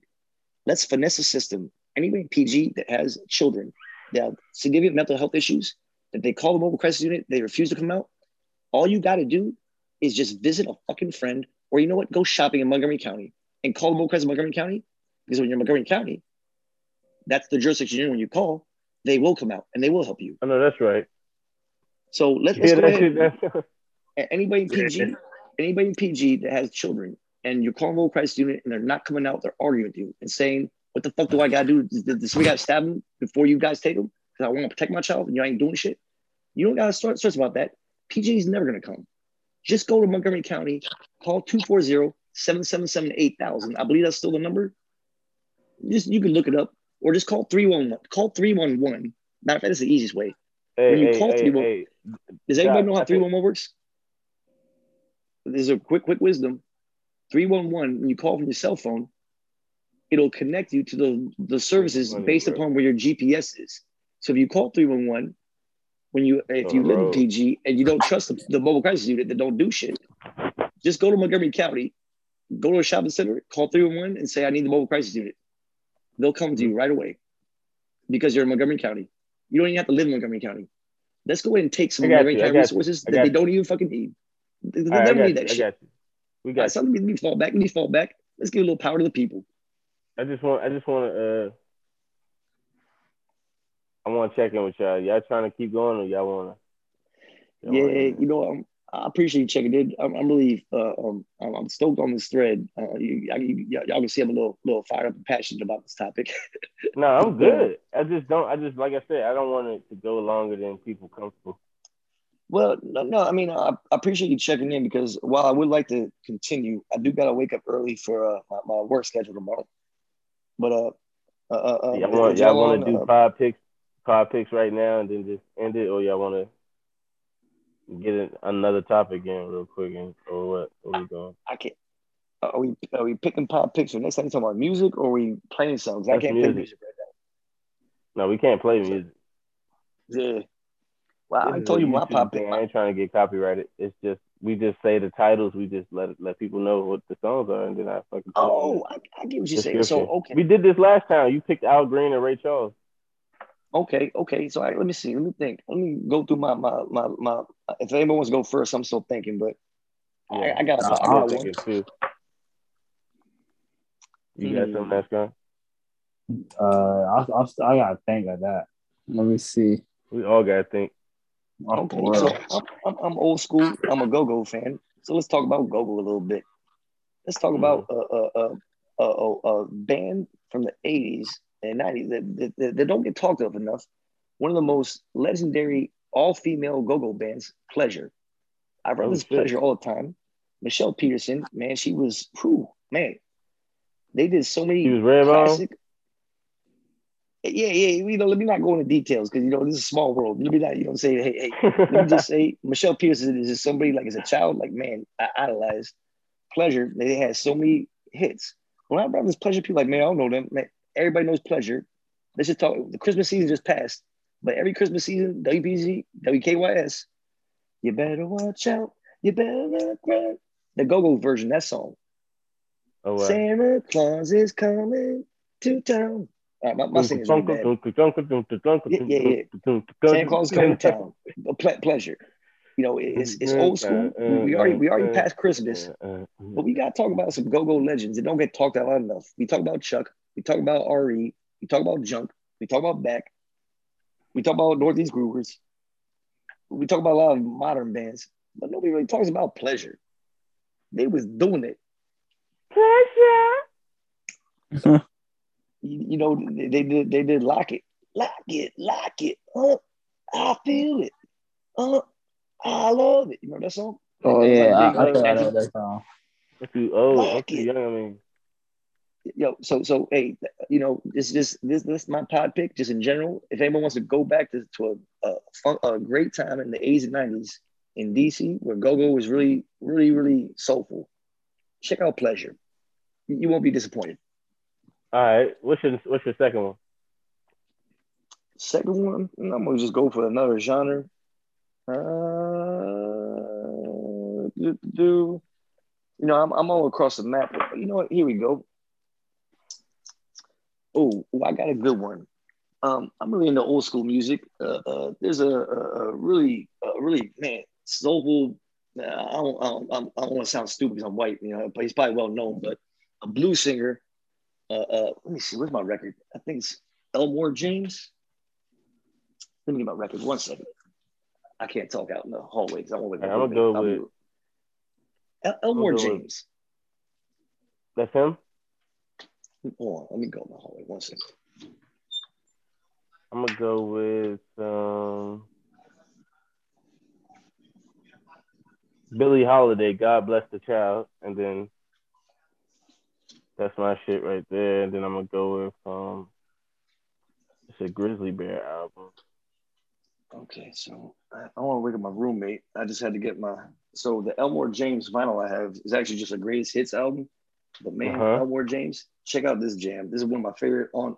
So Elmore James, man, he played guitar. He was sick with it. So he had a really signature kind of style when he's playing guitar. But one of my favorite songs of his is "It Hurts Me Too." It's a really beautiful, soulful blues song. Okay. Elmore James, "It Hurts Me Too." It Hurts Me Too. Yes, by Elmore James, Elmore James. All right, this is one of my favorite. Oh, go ahead. No, this is one of my favorite albums, and it's called Horn of Plenty, HORN of Plenty, by Grizzly Bear. And it's, bruh, I don't like some of these songs. I don't even know what these niggas saying, bro. It's just like I don't even know how to explain the genre, but they do like. I think they do like folk, indie rock type shit. I don't know how to, but okay. That sounds it's beautiful shit. And I told you, I don't know if you heard, but Billie Holiday, God Bless the Child. That's my shit. Man, I love Billie. So Mama Mayhem, Papa Mayhem. God bless the child that got his own. That shit hard. I'm pretty campy when it comes to Billie. I just know some more classics like Billie's Blues. You can't go wrong with that. Yo, she the GOAT, bro. Yeah. It's on you, Nessa. It's both songs. They Pierre Bourne songs. They called "Cool" and "Flexing." Flexing? Yeah. And Cool. Would you say before that? Cool. Cool and Flexing. Yeah. But the artist is Pierre Bourne. And the artist is what? I'm sorry. Pierre Bourne. Bourne. So Bourne, like Jason Bourne or Bourne Identity. Okay. They snippets, bro. Okay. I like that. That's got a nice ring. Yeah. No, he's hard. Dale, he's like a different version of us. Like me and NASCAR make our own beats. So he's like a different version of us. Like he was just born like a few years before. Type shit. Oh, okay. Well, you got me intrigued. I'm never gonna. I got them written down. I'm gonna marinate on these. I'm gonna let y'all know what I think next time we get up. But yeah, and I was gonna say when you see the description of the episode, you're gonna see the songs in the description, so you can, even if you forget what songs we pick, they're gonna be there, so we can even, if y'all want to listen, y'all can listen to. You know. Them songs are snippets, so it's like it's not like the full song. Yeah, we know. It's still hard. That shit means enough to you. How about I make you? You want me to make you pick two songs? No, two real songs? Yeah, I'll pick two real songs. All right. Those are two snippets. I'm picking whatever I'm about to put on shuffle, and then whatever pop up. Them is my two songs. So I got another song too. Bobby Brown, "Rock with You." Oh yeah. And okay. "Welcome to the Jungle," Jay-Z and Kanye. Nice. Okay. Yeah. Yeah, I do got one though. I'm Not a Gentleman, Ghetto Boys. That is my shit. Nice. Ghetto Boys. I'm from the ghetto, ho. I'm not a motherfucking gentleman. Okay. People think my manners are minimal. School. People say my manners are minimal. I'm from the ghetto, ho. I'm not a motherfucking gentleman. That nigga hard, bro. Man, you going I appreciate both of y'all. Nah, you too, man. Yeah, I appreciate y'all, man. Nah, y'all too, man. It was this. What we gonna do? We gotta link up eventually, in due time, and do this like we said, Dale by the fire. But and like we can get it. We can. We can plan a camping trip around it whenever our schedules kind of align up, and we can kind of just. Well, when my schedule was busy, I'm building wish me luck on it. It's a new project, but I'm building a tiny home RV bus. Right. I don't know if NASCAR P, he's around my way, right? I'm in Cali. He in Cali now. In Cali. Oh, damn. Okay, I thought you was still on the East Coast. Okay. Yeah. I was gonna say, Nah, like, we yo, can always, we like I said, can that's make a why I road said we trip can on that always jump. plan something and come together to do it. Cause I can come out there. Yeah. Well, right now is cold as hell, so I don't think anybody going nowhere right now. I'm here. Nah, this summer gonna be Sit out there. But yeah, this summer, man, things should be getting a lot less. Hopefully, a lot more open, a lot safer, and just in general. I'm saying that like cheaply. I hope everybody's safe because it's just unsafe times in general for a lot of folks. But I'm hoping by this summer things will be a lot more clear in a lot of different areas. But yeah, it's Rondo, if you want to go out to Cali and visit NASCAR, man, I've never been to Cali, so I'd be open for that.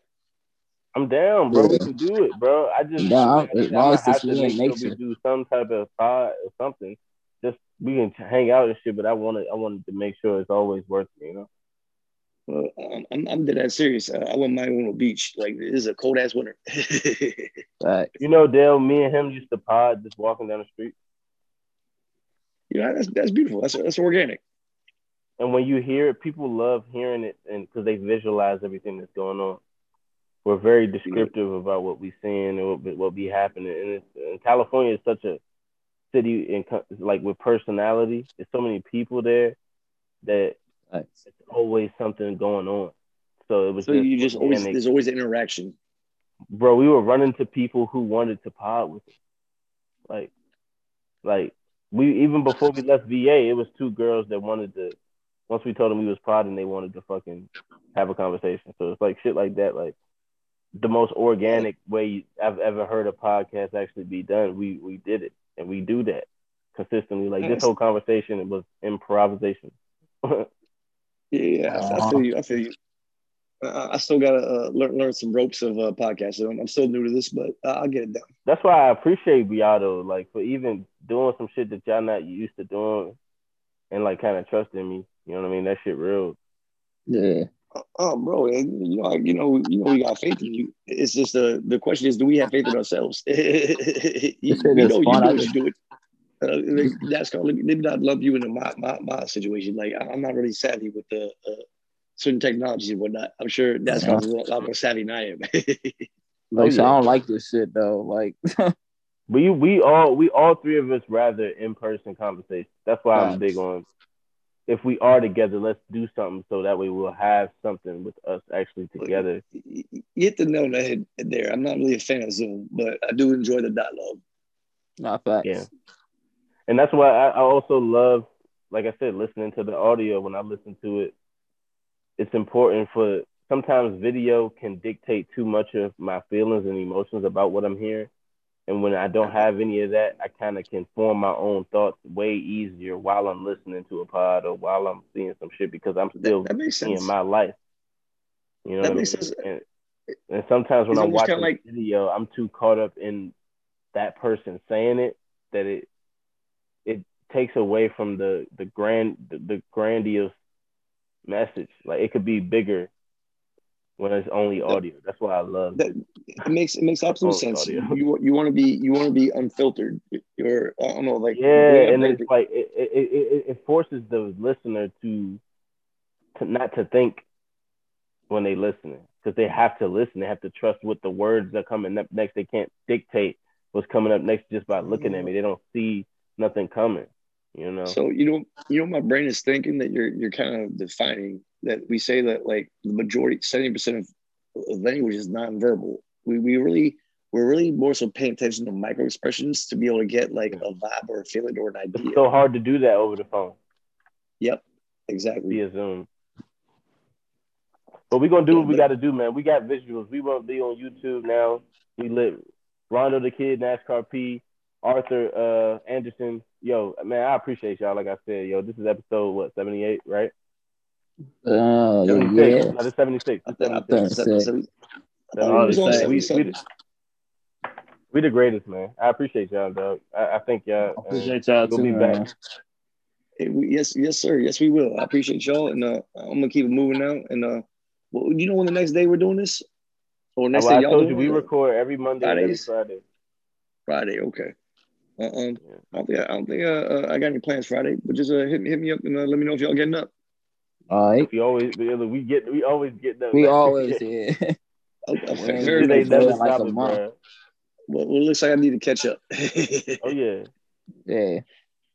All right, fellas. Both of y'all have been on the pod before the schedule even was formed, so it's Facts. it's just Like, gonna we be created perfect. the schedule together like shit, bro. Right, exactly. Based on the fact that we just wanted to be consistent and we wanted to like have freedom to like, you know what I mean? Facts. Yeah, man. All right, man. All right, man. We gonna check in again, fellas. man.